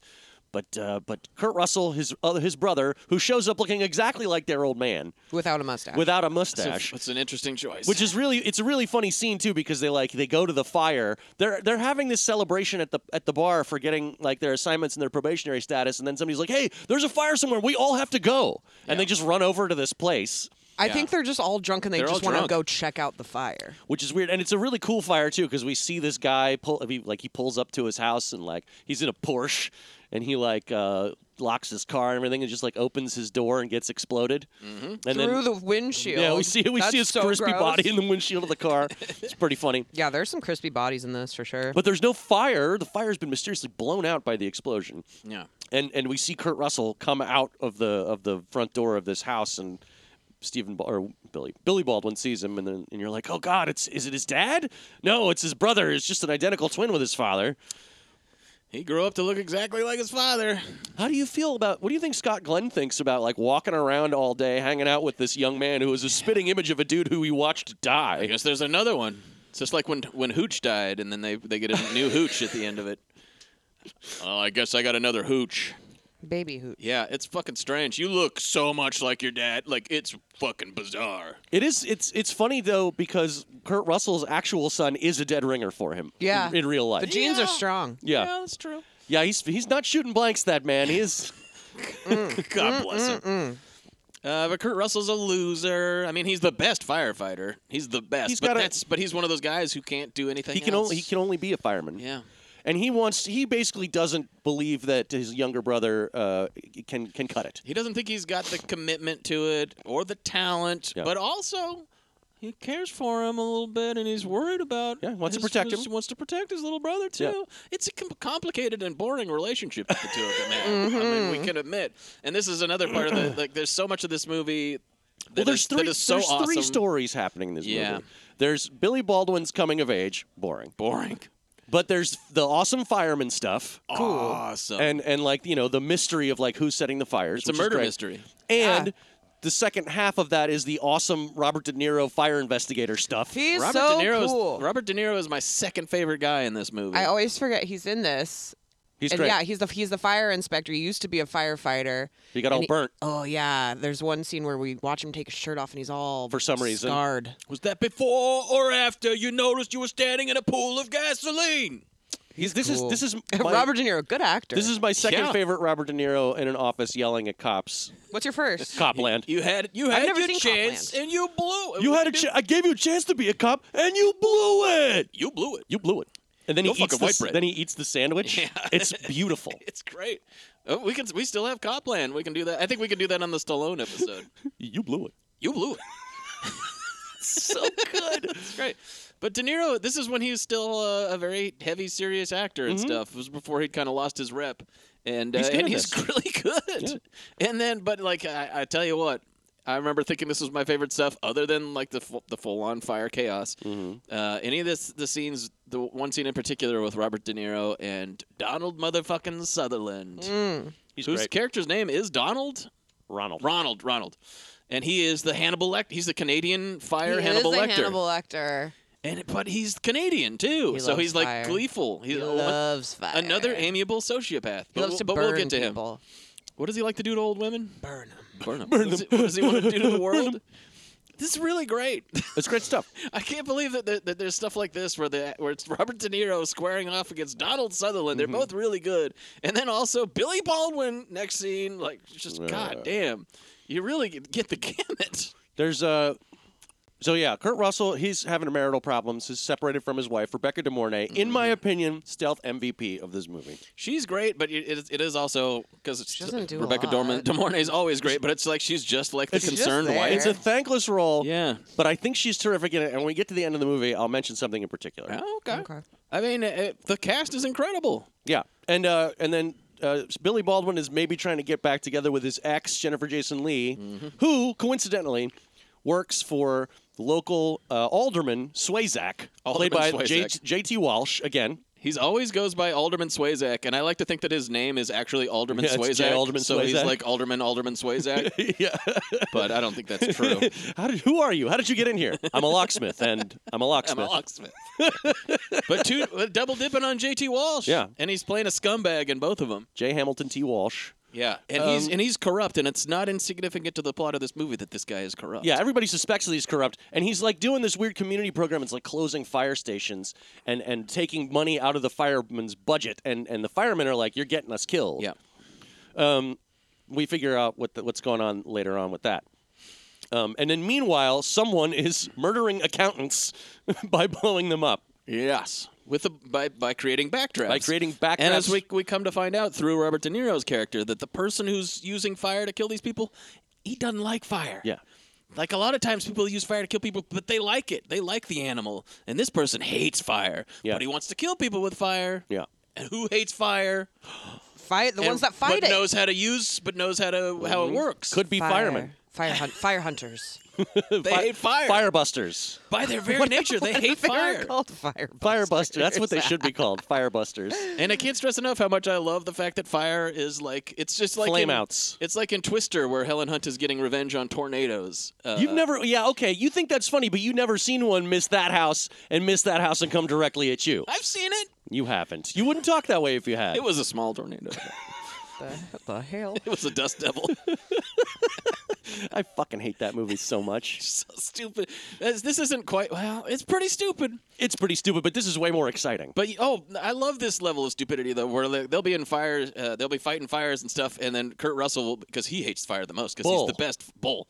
And the fire, he's like, the fire went into the walls. It's getting into the walls. It's a pussy. Yeah. He calls fire a pussy. And the one thing is he always says that fire's not going to get him. He's not going to go out because of fire. No. Like, he's not going to die because of fire. Also, the thing about his character is, yes, he's so good at firefighting and he's this big hero and everything, but it's because that's where he has to put all his energy, because otherwise he's just a sad sack. Mm-hmm. He's doing bad. He got kicked out of the house. He's living on a boat, on his dad's old shitty boat. And I think everyone kind of knows he's a sad sack too, so they do kind of feed into his ego. Yeah. Because he's so good. They successfully make him a loser too, because so often, as we've covered in these boats, it'll be like this loser cop and he lives on a houseboat. Yeah. And you're like, oh, the poor guy lives in a fucking lap of luxury. Like everybody wants to live on a house. This case, he lives on a boat that's just like in a parking lot. And it's like a little boat. Yeah. It is like, damn, that's. Let me ask you this. We've all seen this before, so obviously we knew it was coming. But like, do you think that it successfully works when they try to make a red herring out of Kurt Russell, that maybe he's the one starting the fires? When I first saw this, that I did think it worked? so. Okay. Yeah. I thought I fall for everything. I thought it was hilarious how briefly they were trying to do that. I think it's like 90 seconds before between them going like, it could be Kurt Russell, and then they like, no, it's not. No, it's not. It's not. It doesn't take very long. It's so brief. But also at the same time, like, I'm just like, don't patronize me. Come on. Yeah. We know it's not Kurt Russell. I think that might be why it's so brief. Where they're like, the people aren't going to stand for Nobody it. wants this shit. We just pretend this is what's going on for much longer. Yeah. But it's pretty well paced too. You get these boring scenes where Billy Baldwin and Kurt Russell are yelling at each other. These boring scenes where Billy Baldwin's doing anything, making out with Jennifer Jason Leigh on the top of a fire truck. And interstitially, you get these cool backdraft scenes where a person like opens a door and gets blown up, and they're always there's one where a guy opens Chicago, a door too. So there's lots of good Chicago. Yeah. There's one where a guy opens a door and he like works in a theater or something, and it's just neat. And then you get these any of the scenes with Robert De Niro in it are fucking great. Yeah. And like sometimes he just goes on and on. He just waxes about fire. Obviously, the best part in the whole movie, I'm gonna say that a lot. I like this movie a lot. Is where he starts his own little fire. Yeah. And then he goes, "Fire is alive. You gotta love it a little. It breathes. It eats. Yeah. And it hates." So and you're like, "Wow." I think I agree with the first two. You could definitely say that, but I like the part where dude. I like the part where Billy Baldwin comes to work one day and Robert De Niro has a thing in a trash can and he's like, "Hey, why don't you open that trash can up for me, little pal?" And he like blows up there because he created a backdraft in the trash can. Backdrafts him. He'd be like, "What the fuck are you doing? Why didn't you just tell me? I wanted to kind of prank you a little bit. Yeah. He Just breaking your balls a little. Just breaking your balls. He doesn't laugh at him. See backdraft. See backdraft. I heard things about backdraft. I heard things about This guy does not laugh. He's seen too much fire in his life to have a sense of humor anymore. There is like a really excruciating montage set to a Bruce Hornsby in the Range song. They got Bruce Hornsby. They got the Range. They got them both. It's following the Top Gun template pretty strictly. Like, but with a murder mystery added to it. And I ain't complaining. Yeah. But this like montage is again it's following Billy Baldwin as he like sort of gets better at being a fireman. Well, no, he stopped being a fireman. He gave up. Oh, is this like other firemen? Yeah, training? he gives up and he goes and gets reassigned to the investigators unit. Yeah, but I think the montage is when he's still trying to be. They want him to be on the fire inspector unit, and he eventually after. Wait, did we talk about him saving the mannequin? Swayzak gets him assigned to that. We got to talk about them saving the mannequin. His first big fire, he thinks he's saving somebody, and it's a big fire, and he comes out of the building, and we see it's a department store, and he's holding this woman with long hair, and he's like, "I got one over here. I got one over here." And then they look, and the guys who are going to do like the CPR, the like EMTs or whatever, they like move her head. And it's a mannequin, and they all laugh and at we him. all know how you can easily mistake a full mannequin for a human body. That's right, yeah. Like, I don't want to harp on it too much, but, like, who the fuck... Maybe from afar. She must have weighed 20 Yeah, but I mean, pounds. when you pick it up... Yeah, exactly. I was saying, maybe from afar you can, but once you pick it up, you're going to feel that it's not... Not only would she feel like a piece of wood or whatever, yeah, she would be 20 pounds. Yeah, she's not limp. People way more than that. Yeah, and she'd just be... I mean, obviously, it's just crazy. And, like, not the fact he doesn't, like, grab her immediately, oh, what am I doing? He takes it all the way out of the building and then says even we still have thinks one. that I guess he is a bad fireman. And also just really stupid. Yeah. But he gets reassigned to the investigative unit because Swayzak assigns him there. Because Swayzak thinks he can control this guy. You can't control Billy Baldwin. Nobody can. He's the wind. Nobody He's gets too him. untalented to be controlled. You can't tame the wind.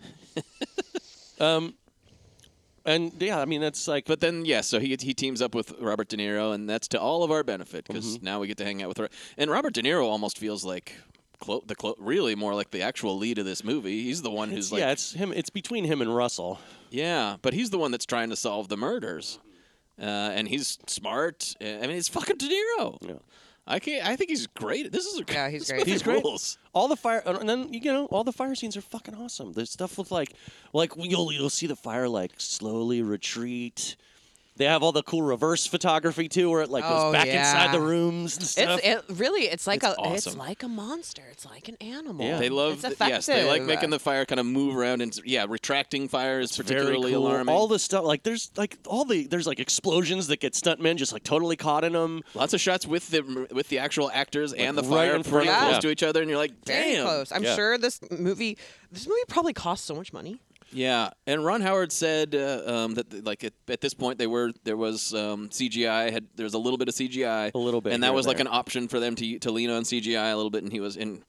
I don't think it would have been that hard a choice to make in 1990, but he's like, and then we decided not to do the CGI, but it would make it a lot harder to do the fire effects, and I'm glad that we did. And I'm like, well, I'm fucking glad that you did too, because they can't make fire look realistic even now with CGI. That's true. And this is all just undisputably real, and it looks awesome. And it always will. It looks so good. It'll always be with us. Just there's some shots at the end because they really save. It's a real climactic fire scene. The big fire at the end is awesome. And there's just shots in it where you're like, holy shit. When those barrels are exploding and shooting up in the air. Yeah. Oh, man, it's so cool. Quite something. It's a hell of a movie. Great stuff. Even if the rest of the movie was terrible, it would still be an awesome movie because of all the fire stuff. And that's the kind of shit that Ron Howard will do sometimes where I really have to take my hat off for him. Like this in Apollo 13, shooting the stuff in actual zero gravity. That's fucking crazy, man. Yeah. But boy, you watch it and you're like, I'm so glad that they did that.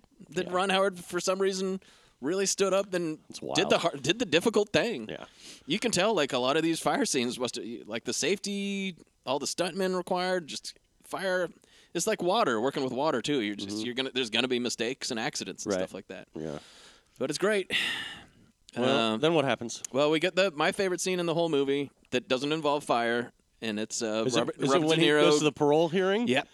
That's just okay. So let's talk about how ridiculous this is. This is insane. I don't know anything about the bureaucracy of parole hearings, but this seems like you can't do this. This seems like you can't do this. I think that this is But it also seems like he's been showing up every 2 years to do this. He does it every time. I mean, he's clearly in violation of this man's civil rights, no matter what.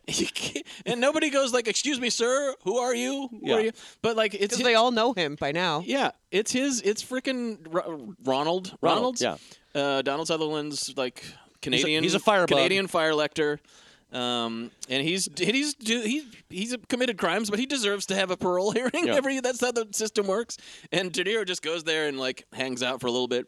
And I also like how he absolutely throws this lawyer under the bus, because one of the lawyers goes, "I've been hanging out with Ronald for like a few days, and I have to say I'm 100% sure that this guy is ready to go back out there into the world again." Yeah, she's like, his progress has been absolutely staggering. He's so great, He's and he's the a normal so not guy. insane. He's such a normal, nice guy. And then De Niro goes, "Excuse me."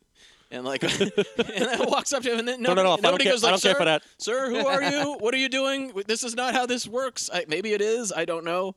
But he goes up to him and goes, "Ronald, answer a few of my questions." And Ronald's like, "Come on." And Ronald calls him Shadow because Ronald one of his fires got out of control, and Robert De Niro, when he was a fireman, saved him, and that's how he got burned too. Yeah. That's cool stuff. Yeah. Those are neat details. What a dark nickname to have. And he's like, "Ronald, when you get bored, you put matchsticks in telephone receivers, and then you just call somebody." And he's like, "What do you want to do with?" He's got a little doll that's all burned up, and he's like telling the story about how this girl got burned in the fire. And he's like, "What do you want to do to old ladies, Ronald? What do you want to do?" And he's like, "Burn them, burn them, burn he's them." So good. And then he goes, "What do you want to do to the world, Ronald?" "Burn it all. Burn it." Because he's so some men just want to watch the world burn. But he goes, "Burn it all." And he kind of like tries to cover it up with like a harmless laugh, and you're like, "Nah, you can't cover that up, buddy." He's so good. But his whole performance is like, it's like Lecter if Lecter was like a silly goof. I do like that like this is like right around the same time as Silence came out too, so it's sort of like it's the same here. They just know who each other are. You can tell who the arsonist is just by getting into their head. He loves fire so much, loves burning old ladies, but somehow this lawyer. It's really the time that we spend with this Ronald character. You're like, how did this lawyer? How did he ever pretend to be sane? Not a very good doctor. Yes. But yeah, that's the highlight non-fire related scene in the whole movie. It's fucking fantastic. But then we've eventually, I think it's pretty perfunctory that they sort of just get around to solving the murder mystery thing. At one point, they go to J.T. Walsh's house, and it's in the midst, like while they're there, it's De Niro and Billy Baldwin, and the backdrafting murdery stuff is happening right now. Mm-hmm. They intercept it right in the middle, so the gas has been turned on. And then there's like a sparker in the outlet on the wall. And then like a person whose face we don't see, they tussle with De Niro. And he gets his shoulder slammed into the outlet. And he gets like shocked and stuff. And then runs off into the night. And it's important that this happens after Jason Gedrick gets burned in the fire. That's right. He gets goosed. And they're not being too stealthy about this because, like, when in that scene where Jason Gedrick gets burned in the fire, him and Kurt Russell are running off in one area, and Scott Glenn is going like, "Don't go off in that area," and Kurt Russell's like, "But we're going to," and he's like, "Ah, fuck," and then you're like, "Okay, he's the bad guy." And then also after that, when they're in the hospital and Billy Baldwin comes to the hospital to check on his buddy. Yeah. That scene starts on a shot of Scott Glenn, like with a single tear, like mournfully drinking a cup of coffee. He didn't want to hurt anybody. Certainly didn't want to hurt a fireman. Right. No, not a He wanted to hurt a bunch of other people who were like, And then the person that they're fighting with gets that electric outlet burned into their back, and then he sees that later in the shower room. Yes, that's this immediate flip scene. So Billy Baldwin is starting to suspect Kurt Russell. Why is Billy Baldwin going on the fire call with them at the end? I don't know, but it's not this. In this case, it's not because he was fucking a lady on top of the fire truck. Right. But that does. Well, happen. in this one, he actually puts on a uniform and goes and fights the fire with them, which doesn't make any sense because he's not. I think a fireman. he's like chasing after. He's chasing after Scott Glenn at this point, and things are all just sort of happening really fast. And so he knows Scott Glenn gets onto the fire, and so he's going to chase him. He's concerned that Scott Glenn is going to do something to Kurt Russell, too. And he also just, like, is still kind of a firefighter. He's just got it in his blood. You know what I mean? Like, he's just going to go fight that fire. He's got the fire in his blood. He's half fire. He's got the animal in there. Wait, have we talked about the morgue guy, Clint Howard? It's Clint Howard. He's so good. He's so not good. Not eating a sandwich, though. I know. That's what I wrote. I was like, there's no cigarettes, there's no sandwiches in this morgue scene. You but Clint Howard, one or the other. Clint Howard is pretty good. He's a good character actor. Yeah, he has a scene where he makes Billy Baldwin like pick up a charred Come body. on, let's go. He says, "What? It's not going to sell you insurance." Yeah, he like forces his say. hands inside of the dead body. There's some weird lines in this movie. I'll get to them at the end. There's one line in particular where I was just like, "Who fucking wrote that? This is crazy." But anyways, yeah, the last actually it goes on after this, but the climax of the movie is great. But it begins with Billy Baldwin going to Kurt Russell's boat. Kurt Russell has this chemical that they know that the culprit trictichlorate. But of course, we find out that Scott Glenn gave it to him because he's trying to frame him up. And so they have this little confrontation where Kurt gets the idea that Billy Baldwin thinks that he did it, and then you kind of think that. Usually for this 90-second period of time, you're like, is Kurt Russell the guy? Yeah, because he picks up the thing and he goes like, Yeah, and then he's just kind of like a dick. Or, yeah, he's like kind of an asshole, and he's like pretty desperate and sad, and so you're like, well, maybe he is. Maybe this is his form of like getting the heroism and like all the attention on him because that's the only thing he can control. Yeah. So it does make sense for a brief moment, sure. He's a drunk. He's a hothead. And his marriage is finally imploded because he thought he had a shot get back together with his wife. That was a really sad scene, actually, because he was having a good time with his kid. The best part of that scene is at the end because then Rebecca De Mornay is like, I don't want him to get confused, but I can't be with you because, you're a great firefighter. You're an incredible man. But like, you're taking too many chances. I never know what's going to happen with you. And he's like, all right, fine. And then he's leaving, and the little kid is like, Mom's crying. It's so sad. God. He's like, buddy, I guess I got to go to work this morning. Yeah. So maybe he could kill a bunch of bureaucrats that inadvertently killed firemen. Yeah. But he didn't, and so Billy. So this happens for like 90 seconds, where they're going like maybe Kurt Russell, and then Billy Baldwin goes to the locker room, and he's going to check out Kurt Russell's locker. But while this is happening, he just glances over into the shower, and Scott Glenn's there. Scott Glenn's got the outline, and they're like, well, there you go. Scott Glenn's the guy.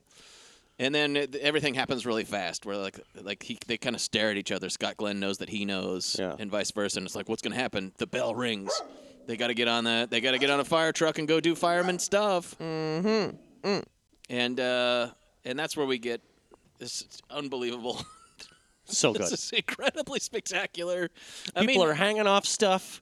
It's got all the absurdity too, where they're on. It's a chemical fire. There's nobody in this factory. Yeah. It is full. It is going. Yeah.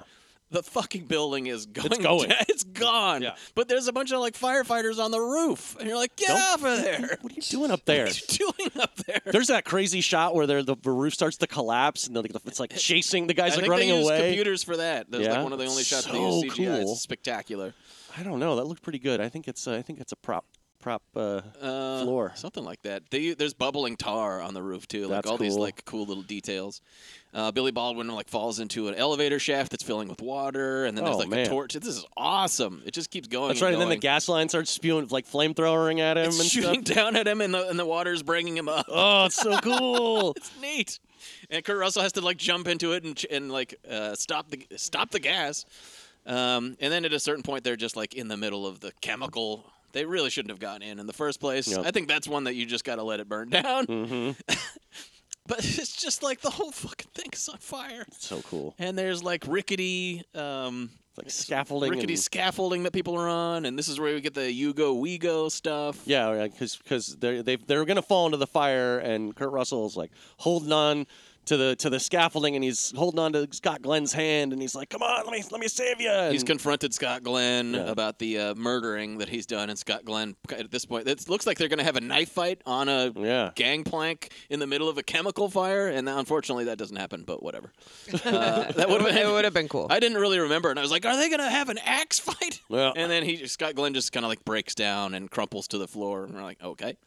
But then he's like dangling off of the thing, and Kurt Russell's like, "You go, we go." They both drop at the same time. Yeah. And now it's Billy Baldwin's Kurt time. Russell doesn't fall into the fire. He lands on a piece of scaffolding. On the second scaffolding. Gets a gnarly wound. Yeah, pretty bad. Yeah, it looks gross. Nasty.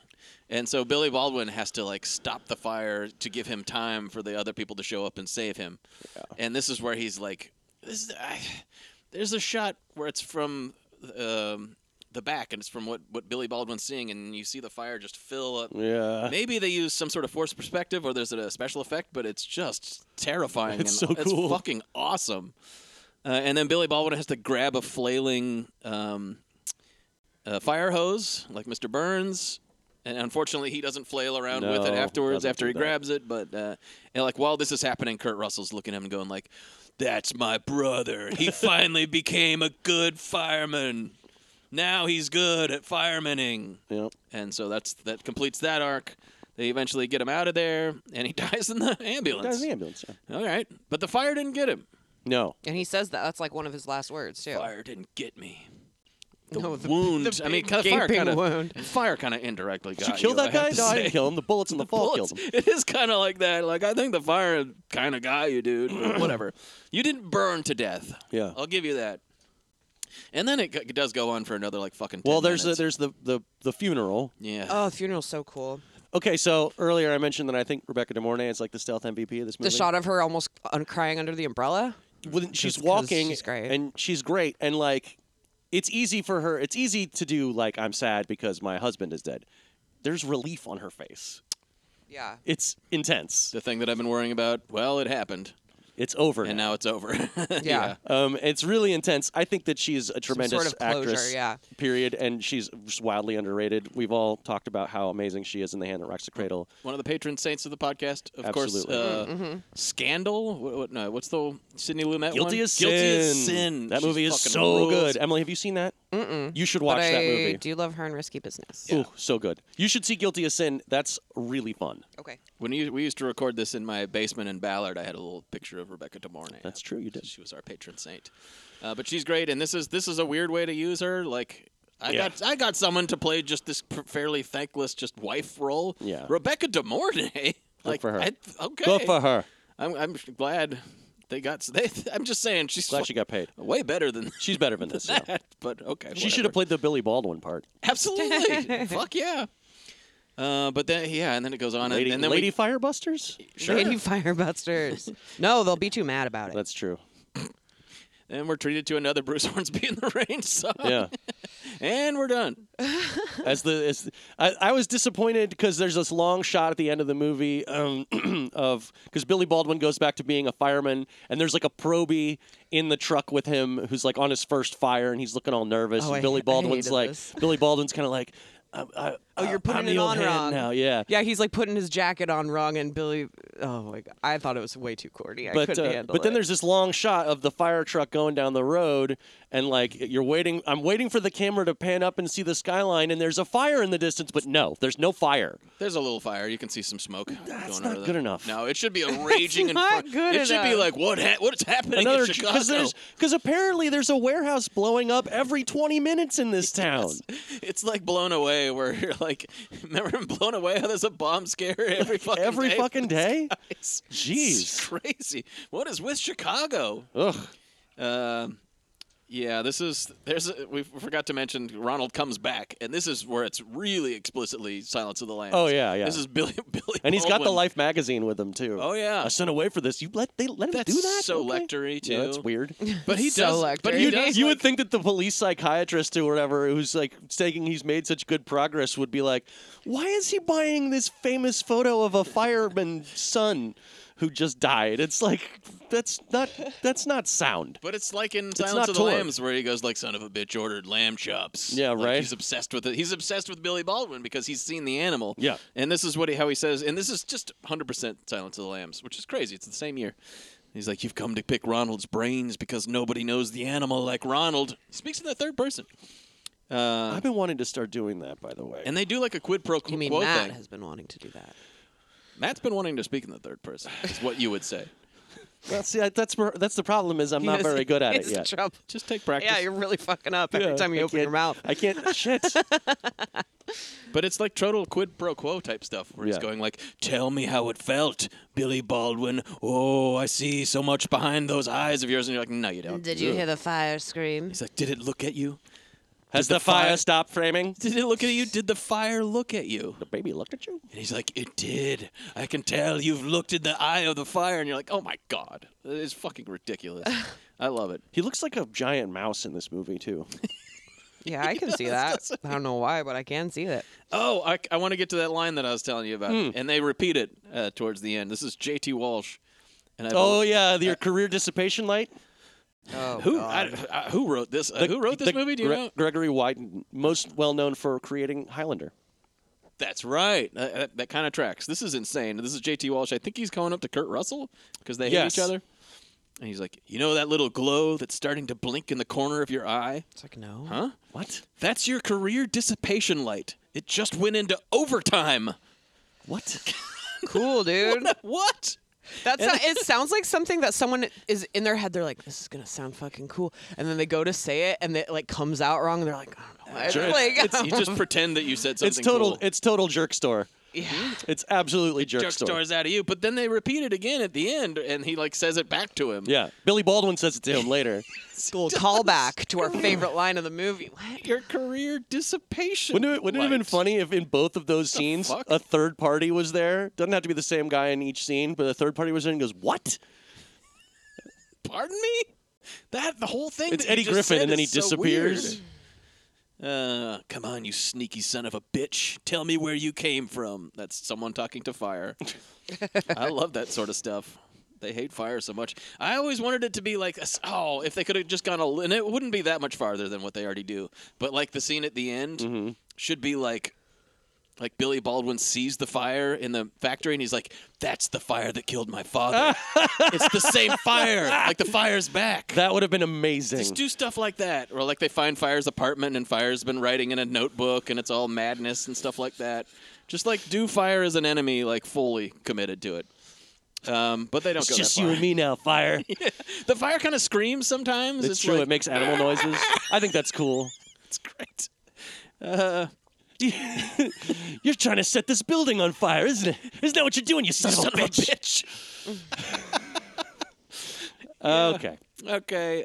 Ratings. I'm going to give this 3.5, bordering on 4 Juds. Yes. I think I'm just going to go 4 Juds. Because it fucking rips. It rips. I don't care how dumb it is. I just don't care. I don't care about the boring parts. No. It's fucking awesome. I watched it. I've probably seen this movie 30 times over the course of my life. If it's on, I will watch it. Yeah. I remember you should. The last time I saw this before this weekend was I was in Austin for Fantastic Fest. I was staying with our good buddy Will Goss, and I got home from Fantastic Fest that night, and he was already home, and he was like 40 minutes into Backdraft, and I'm like, fuck yeah, I guess we're watching Backdraft now. Anyway, 4 Juds. I'm going to give it like half a Douglas for the... Show me your fire truck. Yeah. The semi-infamous. Terrible. And I'm going to give it 10 out of 10 exploding barrels shooting into the air. So cool. Yeah. Replicated very well at the Universal Studios. That is unfortunately gone now. Yeah. But I went on that thing probably like 9 times. So cool. I feel like I had my fill. I'm giving it 4. I'm going 4. Yeah. There's some of the dumbest stuff you'll ever see, and Billy Baldwin, I think, is just fucking sucks in it, and he's the main character, so that tells you how awesome the rest of it is. Yeah. Oh, we didn't talk about how Kurt Russell's name is Steven, and I thought that was a nice touch because Billy's brother's name is Steven too. Oh, okay. That made it. That you probably need it. You're gonna have to have his name be one of my brother's names, otherwise I don't know. Get into it. I can't get into character. I'm Billy Baldwin. I work really hard at this shit. Just don't give him Daniel. Don't give him Daniel. I don't like Daniel. We don't get along. I like Steven somehow more than that guy. I'll give it 4 Judge. It just fucking rules. And the fire. Some of the fire scenes are really like, I don't know. It's just special because you'll never see anything like it ever again. And you really didn't see stuff like it at the time. It's pretty unique. Yeah. I'm gonna give it one half Douglas. For there is a sex scene in it. But you don't see much or anything. She does say, "Show me your fire truck," which is very stupid. And I'm going to give it 10 out of 10 animals. Animals. You saw the animal, didn't you? You know what it's all about? About? I'm going to give it 4 Judds because this movie fucking rules. And I was kind of, I was like, oh man, I have to watch this movie. I had just kind of start it late at night, but I was just like fucking into it from start to finish. And I was like, yes, this movie fucking slaps. I'm giving it 0 Douglases, maybe 0.5. I don't know, you guys. It just wasn't. It's not what it was about. This movie's not about being horny. It's about fighting fires. Yeah. And I'm going to give it 10 out of 10 crispy dad helmets. Crispy dead dad helmets. That should have some Tremors brains in them, but they don't. What are you going to do? All right. Oh, now we're into the doldrums. Now we're into the dregs. Let's burn through this last one. This is a little movie. We're going to have to look up the director's name because he didn't do anything else. Demian Lichtenstein. Lichtenstein or Steen. He made, I think, 1 music video, and he made 1 movie. I can't remember what it's called. That nobody saw. Yeah, or I didn't was write good. anything down because I just didn't recognize. And then anything. someone gave him $50 million to make a movie that stars Kevin Costner and Kurt. I don't know. I could find no information about this movie. I wonder how this movie happened. That's the kind of movie where you're like, what happened? You ready to play? Always ready to play. Good. Here we are at the Riviera Hotel and Casino, and it's International Elvis Week. It was a night. The king may have left the building. I don't know what the big deal is. That twerker's been dead for 20 years now. But 2 guys have come to steal the show. Hey, man. Try to think of us as the Osmonds, only we don't get along. One's got his style. Hey, Elvis, you look great. Thank you, ma'am. Thank you very much. The other has his attitude. Long time no see. I'm your partner. Sometimes I actually think you believe you're the king himself. In the flesh. You stole my car, you stole my money. You're so paranoid. Damn it, you almost hit me. You nuts? Probably. How? Maybe everyone got drunk one night and then was like, you guys want to make this movie? And then they just did. But why? But like, how did this guy who hadn't done anything? You could see like some like seasoned director. Friend. Yeah, maybe he's somebody's kid. I could find no information about Somebody's him on sugar IMDb baby. or Wiki. If anybody knows like how this guy was given, this is a big budget Demian. movie and has a bunch of stars in it and stuff like that. And some beautiful Scorpion CGI. Oh my God! I mean, that's you got to hand it to the movie. It does tell you to watch out. And the very beginning. From the very beginning, it's like, here you go, buddy. This is going to suck. But also, yeah, the cast is pretty insane. Also, the costuming, there's a lot of just like razzle-dazzle Elvis impersonation costumes. It's it's Tarantino. It's Tarantino Fallout shit. God. What year it's was so this again? edgy. It's 2001. 2001. It's one of those. So what I thought, this movie reminded me of the vibe. If you picture, if you will, the vibe of those commercials that are like, you wouldn't steal a car. Dun dun dun dun dun dun dun dun dun dun dun dun dun. You wouldn't steal a handbag. Dun dun dun dun dun dun dun. Why'd you steal a DVD? That's like the same. It just has that energy. That's how cool this movie is. The movie sounds and looks like those commercials. We have tilty camera shots everywhere. We have just like a high-powered dun dun dun dun dun music all the time. Terrible score. The contrast, there's like 50 songs in it. The contrast is turned way up. Everything is really hyperkinetic editing. Yeah, it's awful. Everyone's really like, like everybody just thinks schmarmy. They're like, being real sweary and edgy, but none of it's funny or David anything like that. Arquette's It's very telling douchey. shitty jokes. Yeah, I'll say the David Arquette jokes and shit. But before we even get to that, the movie gives you a real heads up that you are not going to be watching a good movie during the opening with credit this sequence. thoroughly bizarre, and it kind of looks also a little bit like that like Natural Born Killers period. Oliver Stone. Oh yeah. Because they're gonna do like sped up film, not nearly and as cool. filters. No, it's not even fucking close. No. But because this guy's not very good at all. I don't know where he came from or why he was allowed to make this movie. This guy probably liked to play a lot of video games. Yeah, I don't know. They gave him $50 million. So the intro of this movie, the opening credit sequence, where we are bearing witness to the spectacle. These large, well, they're not large, but they make them look large because of the camera angle of these CGI scorpions fighting. They look like Transformers. It's the worst thing I've ever seen. They look CGI, like video game. CGI was not this bad in 2001. Actually, CGI was not this bad in like 1990. They spent all the rest of their money getting the cast and the rhinestones on the jumpsuits. It's like one person animated this, and he did it in a day. And they did it up. Or something. They're like, wait, can we add my? You know how I like to make those CGI scorpions on my computer. Can we add them to the movie? You think? It's crazy. And they're like, I can't overstate. Demian's like, sure. I think this is my one shot at making a movie like this, so just toss it in. I'll post a video of it, of course. Oh, but yeah. Like you, whatever you're imagining, if you haven't seen this before, it's way worse. It's one of those things, too, because, like, you hear about the premise of this movie. Maybe you saw a trailer, and you're like, oh, I like a lot of these guys. This will be fun. Elvis is stealing money. Okay. Sure. And then the credits start, and you're like, oh, no. Yeah. I mean, it warns you. Just instantaneously, like, this is going to be really bad. And it's like it's new metal throughout the whole movie, it's but 2 hours and 8 it's minutes. like there's no Stained or any band that you've heard of. It's like there's like a couple songs where it's from bands that you've heard of, but it's mostly Uncle Cracker at the end. There's 2 Uncle Cracker songs. Uncle Cracker. Also, it is to be noted that Backdraft was 2 hours and 15 minutes. Fucking flew. This movie is over. 3,000 M2G. As I like to call it. 3K M2G. 3K M2G was 2 hours and like 8 minutes, and it felt like 7 hours long. It felt like I was trapped. It's got to be one of the worst movies I've ever seen. It's unforgivable that this movie's over. I mean, it's frankly unforgivable that this movie exists, but 2 hours and 5 minutes or whatever it is, you can't, why?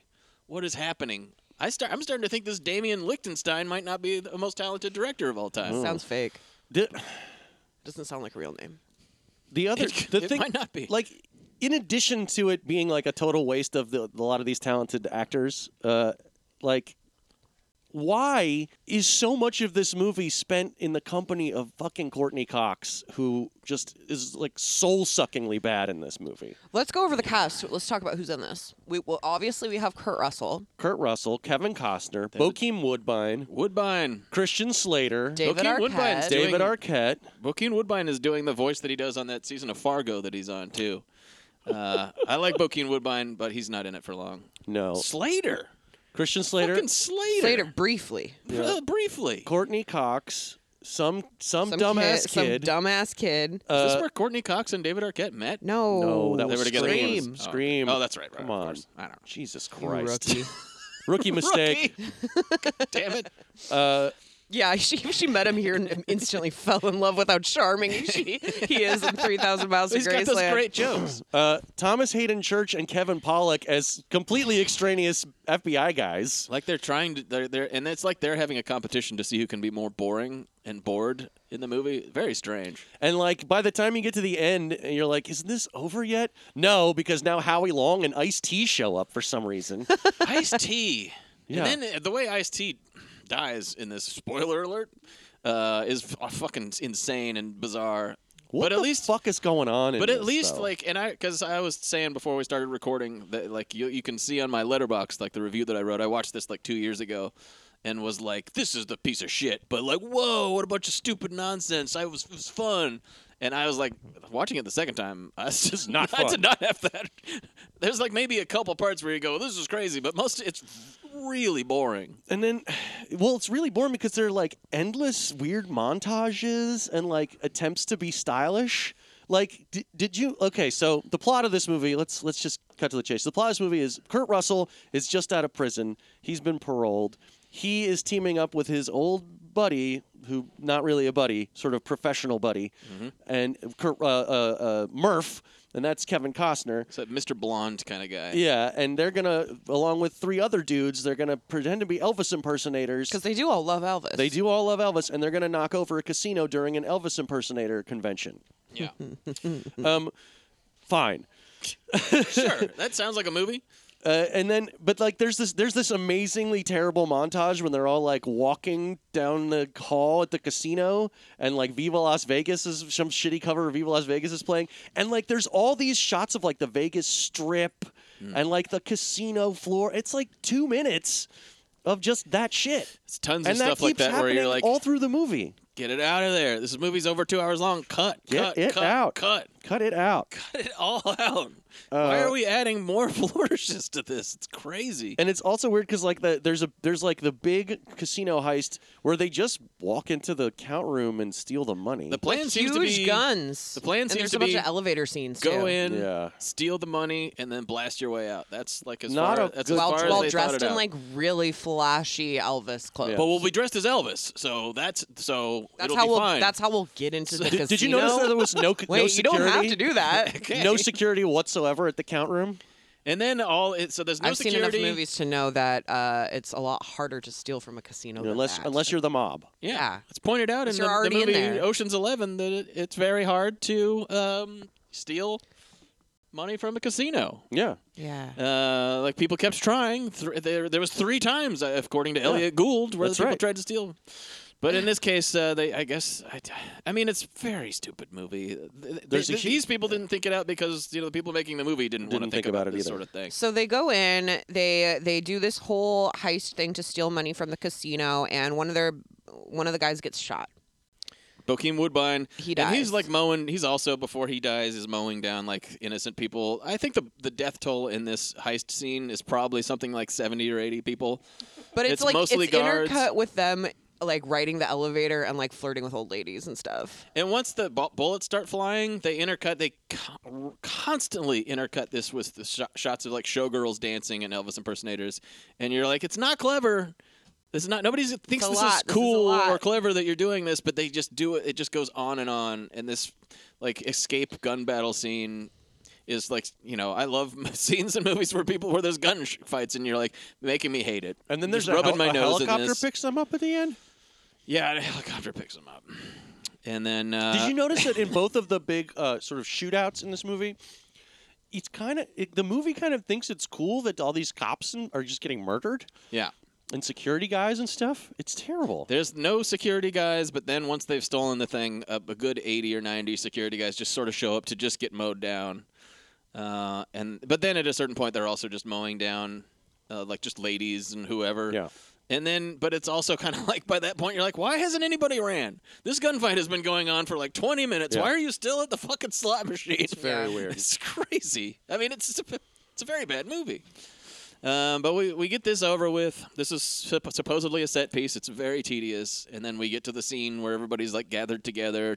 At some shitty motel divvying up or the something. spoils. They're arguing about what they should do with the extra money that they now have because the guy died. And especially Christian Slater's like upset about it. They want to whack up his share too. Mm-hmm. But Costner's like the calm, cool, and collected leader. And he's like, you know what? I'm just going to shoot you. And he kills Christian Slater. Yeah, Christian Slater's like, I feel like we need to further the plot along, so I'm going to complain about my cut of the money and pull my gun out because this needs to happen. Before that, I guess we forgot about Kurt Russell and Courtney Cox. Yeah. Yeah, He ends up at this motel, and Courtney Cox is there. She's a single mom with her kid, and she goes for a drink with him, and they're all kind of flirty and whatever. And they end up banging in the motel room in a really just like cringy, terrible. They're really scene. trying to make it like fun, like funny. And also, Kurt Russell is like not charming in this. He's really an asshole in this. He's not likable. This is one of my least favorite Kurt Russell roles ever. Yeah. But that's like what they make the subtext text by the end of the movie where Costner's like, just because you're not as bad a guy as I am, doesn't mean you're not a bad guy. Yeah, because that's how it's going to present guy. it, is that he's a bad guy. But Kurt Russell's way worse. Or sorry, Kevin Costner's, because Kevin Costner is a fucking full psychopath. Right. But yes, the sex scenes really give you an idea of kind of like what the tone of the movie is, because it's just sort of like, just really ride him and be really loud, but nobody's naked or anything like that, and the position is stupid, and then like the kid's like watching, and you're like, The kid's crawling on the floor to go steal because he's a thief, and he He's a always thief. steals wallets. He's a and sneako money. creepo. He's a sneako creepo. They're kind of the mom, the Courtney Cox and her kid are kind of like a con. To be a sneako con creepo team. character in a Snorro Boro movie. It's really lame. It's a death sentence, really. It's the kind of movie that has no You don't see nudity this kid doing Little Nemo voiceovers. Yeah. No, the kid was fine.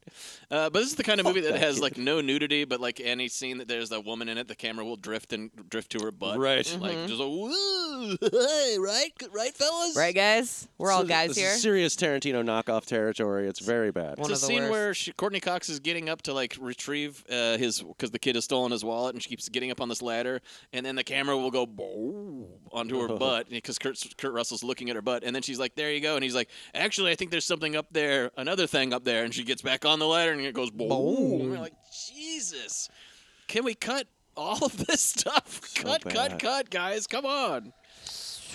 So here's a couple of the Arquette jokes. Oh boy. Oh yeah, in the car. I would kill myself if I was stuck in that car. Also, a very good example of the tone that this movie is striking, and the kind of like Tarantino, like utter failure at understanding the appeal of Tarantino. What's the smartest thing ever to come out of a bitch's mouth? Jeez. And then he goes, Einstein's cock. What? Great. Okay. What's the best thing about dating homeless girls? You can drop them off anywhere. So good. I hated this. And it sucks because I love David Arquette. It sucks seeing people I love be so shitty in movies. Yeah. Yes.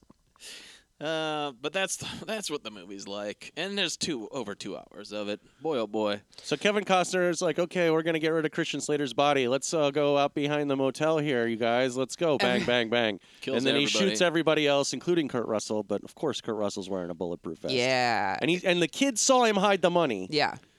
His cut of the money anyway. Or no, all the money. I think it's all the money. Because, And then he steals the money with but Courtney Cox doesn't know that he's stolen the money, right? Maybe. No, I It's think not she's in on fully- it because yeah. she's a little bit of a con. I think she He goes, uses her the kid son. couldn't have lifted that whole bag up Yeah. to there. Right. These are details we can't get So caught up in. they're all three, like Courtney Cox and Kurt Russell and the kid are all on the run, and they stop by this diner. Mm-hmm. And Courtney's like super in love with Kurt Russell, For but some also reason. like knows about the money. And Kurt Russell like flirts with the waitress, and then Courtney Cox is like, 1 second, I'll be right back. And creates a diversion where the waitress brings a birthday cake and starts singing happy birthday. But turns out Courtney Cox is stealing the car with all the money in it and ditches her kid with Kurt Russell. And so for a lot of this movie, there's this Kurt Russell and this kid. This kid's named Jesse James. Yeah. He's got his little fake guns. Yeah. This is what the kid says to Kurt Russell when she's like in the midst of doing her little scheme. My mom's jealous of that waitress because she's got bigger boobs than my mom. You like bigger boobs? This kid possibly wrote the movie. But yeah, and then she abandons her boy. Is this She trying to be like abandons her is this son. trying to do like a She Hateful abandoned Eight her boy. thing where like everybody's bad? Because I it's think not so. working. I think that's the spirit. Is like we're like it's time to root for the anti-hero. God, this sort of movie's thing. anyming even to talk about. I hated it. I know. anymore. It really sucked. It's a terrible movie. It's one of the worst ones we've ever done. The middle of the movie, the beef, the meat and potatoes, if you will, is Kevin Costner kind of cat and mouse chasing Kurt Russell, who is also chasing Courtney Cox to get the money. Yeah. Courtney Cox, however, has to launder this money, and the way she launders it is to go to old John Lovitz's money laundering museum of oddities. And also Thomas Hayden Church and Kevin Pollak are trying to find out who robbed the casino. And they're very boring. But they don't do anything except have scenes where they talk, and then they talk about boobs at one point too. They say basically the same thing. They're like, "Do you like big boobs or bigger boobs?" That is exactly what. God, I straight up hate the dialogue in this movie. Here's the exact dialogue, just so we know. Thomas Hayden Church, do you like women with large breasts or women with huge breasts? And Kevin Pollak, I'm going to go with huge to block. Good one. Great. Great. Thanks a lot. Whatever the guy's name is, I've already forgotten who made this movie. But yeah, the most of this movie is just, I mean, so tediously boring. It's just like road trip bullshit. And then there's even like heart. Ugh. They have the temerity to like inject heart and like suggest that there's like real affection between some kind of Courtney emotional Cox connection going and on. And the Kurt Russell and the kid. And there's like they get matching hats at one point. Courtney Cox has to like cry really hard and it's sincere too. And you're just like, are you fucking kidding me? You don't show me those scorpions and then get to have like real emotions. You can't show in your movie. You those don't get to do that. But yes, they go to they go to John Lovett's. Well, Courtney Cox finds out that that's the money launderer, so she goes to launder the money and uses the code phrase that she heard Kurt Russell use, which is cleanliness is next to godliness. Yes, and John Lovitz is the money launderer, Mr. Peterson. But before she gets there, Murph gets there, and kills John Lovitz and pretends to be John the money Lovett's launderer. Girlfriend. Yes, he's a real psycho. And then he's a pretty good bad guy. Yes. I thought Kevin Costner is fine in it. Yeah, he's a pretty good bad guy in this. He seemed to really want to play a bad guy, and then he does a pretty good job. Yeah, he's pretty evil. And then she gets to Kevin Costner, and then what happens? It's all road trippy stuff. I mean, there's only little details that are worth mentioning. It's all going to a place to get the money laundered and then leave the country after that. And these are the steps. And they wind up in the Pacific Northwest. They end up in Mount Vernon. Well, here's the thing. Kevin Costner gets the kid at one point. Right. Yeah, Kevin Costner gets to and interact with the girl, kid. And locks Courtney Cox in the trunk. I think that the best/worst part of the whole movie is Kevin Costner at one point is getting a ride from an old man who is a fan of a sports team called the Wombats. And this is also really fucked up because it's a nice old man. And he's just Kevin trying to Costner's enjoy. straight up murder. He's basically Anton Chigurh. Yeah. He's like an all-American Anton Chigurh. But at one point, so he dresses up with mutton chops. He does have the Elvis because he's possibly Elvis's actual child. Right. Oh, That's there's fun. that whole Another thing they little tried detail. to cram in there. But he's now dressed up. They do the straight up thing where he punches the guy and then immediately has his costume, has his clothes on.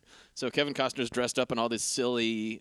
He's in this silly van in this silly Wombats stuff, and he's got face paint on. I'm gonna share this online too. But a cop is doing a road check, looking for him basically, but he's got a new disguise on. Yeah. And he's pretending to be a drunk fan essentially. And he goes, "Hey, I got a new one for you. Pork chop, greasy. We beat their fucking team. Easy. Go Wombats." So and then the guy weird. goes, "You can go." Fucking You're psycho. clearly drunk. He so has all the face paint on and everything too. it's really pretty undignified for old Kevin Costner, I have to say. But I'll put it up there. It's pretty shocking. They eventually. But they do get to Mount Vernon, and that's where it all. Yeah, that's where the climactic scene comes together, and then we get back to the tedious action. Yeah, This movie's either tedious road trip stuff or tedious action. They're trying to get the money. All of them are trying to get the money, but he's also trying to kill Courtney Cox and the kid. And Kurt Russell's like, "Wait, I like these guys. Actually, I need the money." And then Kevin Costner even has a brief moment where he kind of has a semi-redemption sort of thing where he's like, "I'm not gonna make it, but kid, take the money and get away, and I'll cover you." And you're like, "Oh, whatever." But it's in this big logging warehouse sort of building, another place. Very Pacific Northwest. Very Pacific Northwest version of the warehouse action scene, and Ice-T's there. And Howie Long. Howie Long was at least earlier. Was at least in the movie earlier on, but now Ice-T's there. I mean, Ice-T. Did you notice the number of times where they're like, "Okay, here's the money. Okay, take the kid."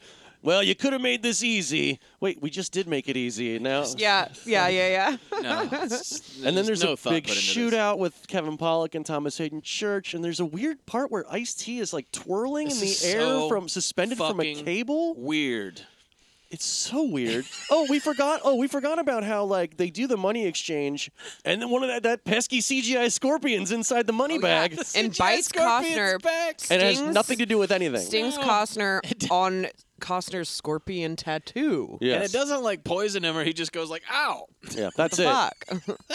Nothing bad happens at that point from the scorpion bite. It reminds me of that one in The Simpsons where she throws the smoke pellet down and she's still there. You're I don't know. That happened. Why not?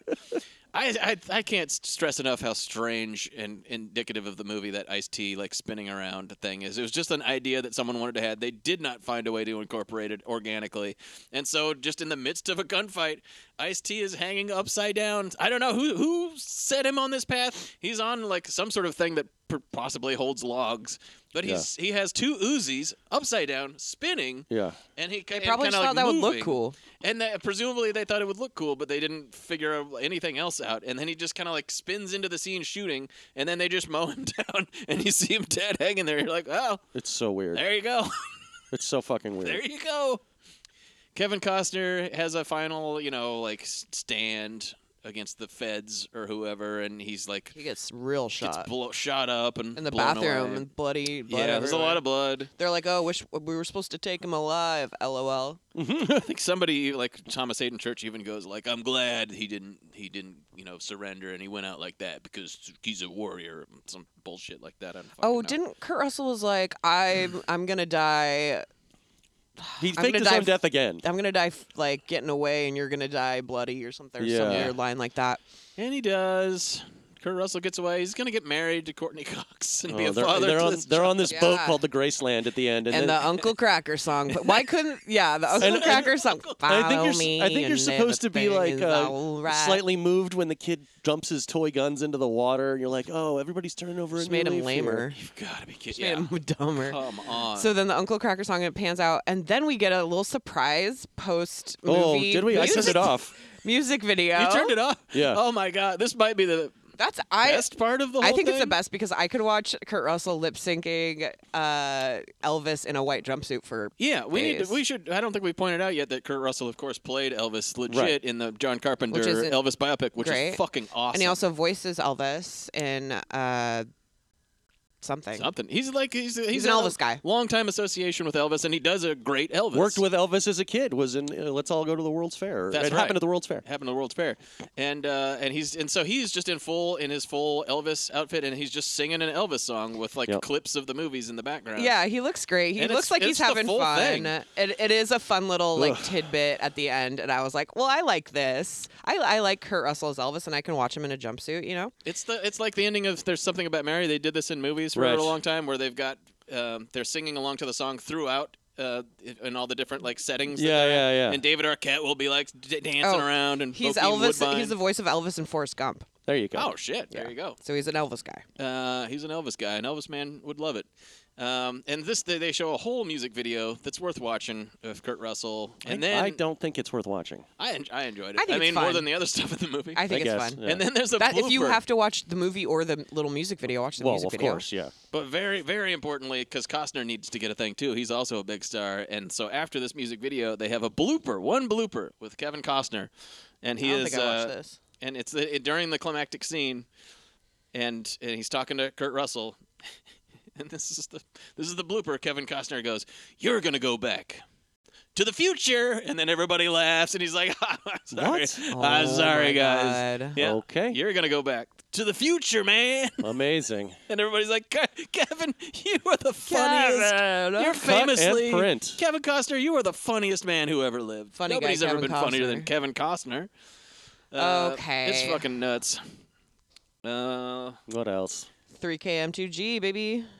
3KM2G. We did it. We got through it. We did it. We got all the breast stuff. I got the jokes and a lot of boob stuff. Yeah, I don't have there's a any lot of lines or anything. like this where, like, y'all federal marshals, well, if we're not, we better give these fuckers back. And you're like, just answer the fucking question. Everyone's Not an everything has to be a obnoxious joke. dude. Yeah, It and they're all sucks. obnoxious in the same way. This is just like some possibly mafia manager guy at the casino. Oh, yeah, the very And they brown have there's a man. bunch of like fat Elvis impersonators, Yeah. and they're like, when Frank Sinatra was in town, that was better. And we went from Rat Pack to Fat Pack. Okay. Nice. They were all patting themselves on the back after that one, I'm sure. That's good enough. We've done enough. Release us from this pain. This movie's done enough, and we've done enough. Ratings. I'm gonna give this half a Judd. Ooh, damn. It was excruciating to watch. Just painful. Over 2 hours. And I've seen it before, so I knew it was coming, but it was worse than I remembered. Tough. Yeah, definitely worse the second watch, I believe, or like a repeat viewing makes it worse, not better. Just awful. I'm going to give it 1 Douglas for the shitty sex scene with Courtney Cox. Awful. And all the butt shots. There's 2 of them, actually. Ugh. Yeah. God. hated this movie so much. And I'm going to give it 10 out of 10 twirling iced teas. Nice. It's so That's a weird. good one. You might even call it a twisted tea. Woo! There we go. I'm going to give it half a Judd as well. I mean, it just fucking sucks. It's everything that could possibly be bad about movies, the movie. I can't stress. It is interesting, though, that Kevin Costner is kind of good in it. Yeah, it's weird. he's good at being a shitty bad guy in it. What are you doing? What? He's unaware of what he'd gotten himself into, apparently. I'll give it 1 Douglas. Hey, you know what? Fuck that, because I'm giving it 0 Douglases. Whoa. Because that's what it wants from me. But it's it's like It's exactly what it wants you to do. Sex and tits and you're like, no, but you didn't do it. Did 3,000 Miles to Graceland look at you? Yeah. You saw it, didn't you? You saw it, didn't you? You've seen the animal. Yeah, fuck them. I'm giving them 0 Douglases. They don't deserve it. And then I'm going to give it... God, you said spinning iced teas. Twirling iced teas. 10 out of 10 Backs to the Future. Nice. Woof. All right. So funny. I'm going to give it 1 Judd. I liked this movie when I first watched. I didn't like it, but I thought this movie was fine upon first viewing. And there were a few things that I was like, oh yeah, like we said, Kevin Costner as a villain was pretty good, I'd say. And I did think the music video at the end was kind of silly fun, and the cast is crazy. Mm-hmm. But upon watching it again, which I already knew I wasn't going to like it when my first reaction to watching it again was like, oh, I don't want to watch this again, even though I apparently thought it was fine before. Same with me, yeah. And then watching it was grueling work, and then talking about it was even worse. So it went down. It went down to 1 Judd. I'm going to give it 0.5, a half a Douglas, just for the cringy sex scenes. And I'm going to give it 10 out of 10 CGI scorpions. There we go. I was waiting for someone to do that. Yeah. Well, we really covered it. I mean, we had a half Judd movie and a 4 Judd movie. Yeah. Damn. What are we doing next? We're going from Kurt to Bert. We're going back to Bert. If you remember, we had a great episode earlier this year called "I Know Why the Caged Bert Sings." And you guys, that was basically my introduction to Bert, and so I'm really excited to get some more in. So we're gonna go back. This is Caged Bert 2, Burton for a Squirtin'. Possibly. Yeah. Possibly. And we're gonna do. Let's go. Malone. Yes. I wanted to do Stick, but then I realized we already did Stick. We did Stick on the last one. We're doing Malone. Sharky's Machine, which is so good. I'm excited. I almost rented that just out of nowhere the other day, so I'm glad I held off. And the very stupid movie, The Maddening, from the mid-'90s. Cool. Maddening. And Malone has a special history with the podcast because one of our friends and listeners made the Know Me Malone poster, and I still have it up at work. Wait, who made we'll that? talk about that. John, I don't recall his last John, name. I don't recall his last name. Hi, John. Hi, John. Thanks again for making that. I'll share a picture of that again it's pretty when cool. that comes out, but it's awesome. So that's exciting. I don't think any of those are going to be as bad as 3,000 Miles to Graceland. It's going to be better. No. And Sharky's Machine fucking rules. I love that movie, yeah. So, exciting. So that's going to be great, and that'll be the last show of 2023. That's right. Very nice. What a year it was. What a year. That was the year that was. Twas the year that was. All right. Well, we made it by Emily's heart out, too. So that's great. Great job all around, everybody. Good job, everybody. people. Yeah. Join our Patreon if you haven't. It's a screaming deal for lots of extra content. Also, Kevin's still over there. Our 100th episode just came out. That's right. Oh, yeah. So to celebrate this holiday season, you or a friend should join our Patreon. Follow us on all the social media stuff. And, I don't know. Like and subscribe. 4 stars only. 4 stars send only, us, please. Send us little gifts. 5 stars. 5 stars only, please. That's 4 right. stars Don't do 4 only. stars. Don't do 4 Only stars. 4. We don't want Sorry. the full 5. We The don't highest deserve amount of it. stars. Just give us the highest amount of stars. And until next time, the suspense is killing us. Bye. Don't let the animal look at you. Tequila sunrise, bloodshot eyes, realize we all born to die. So get the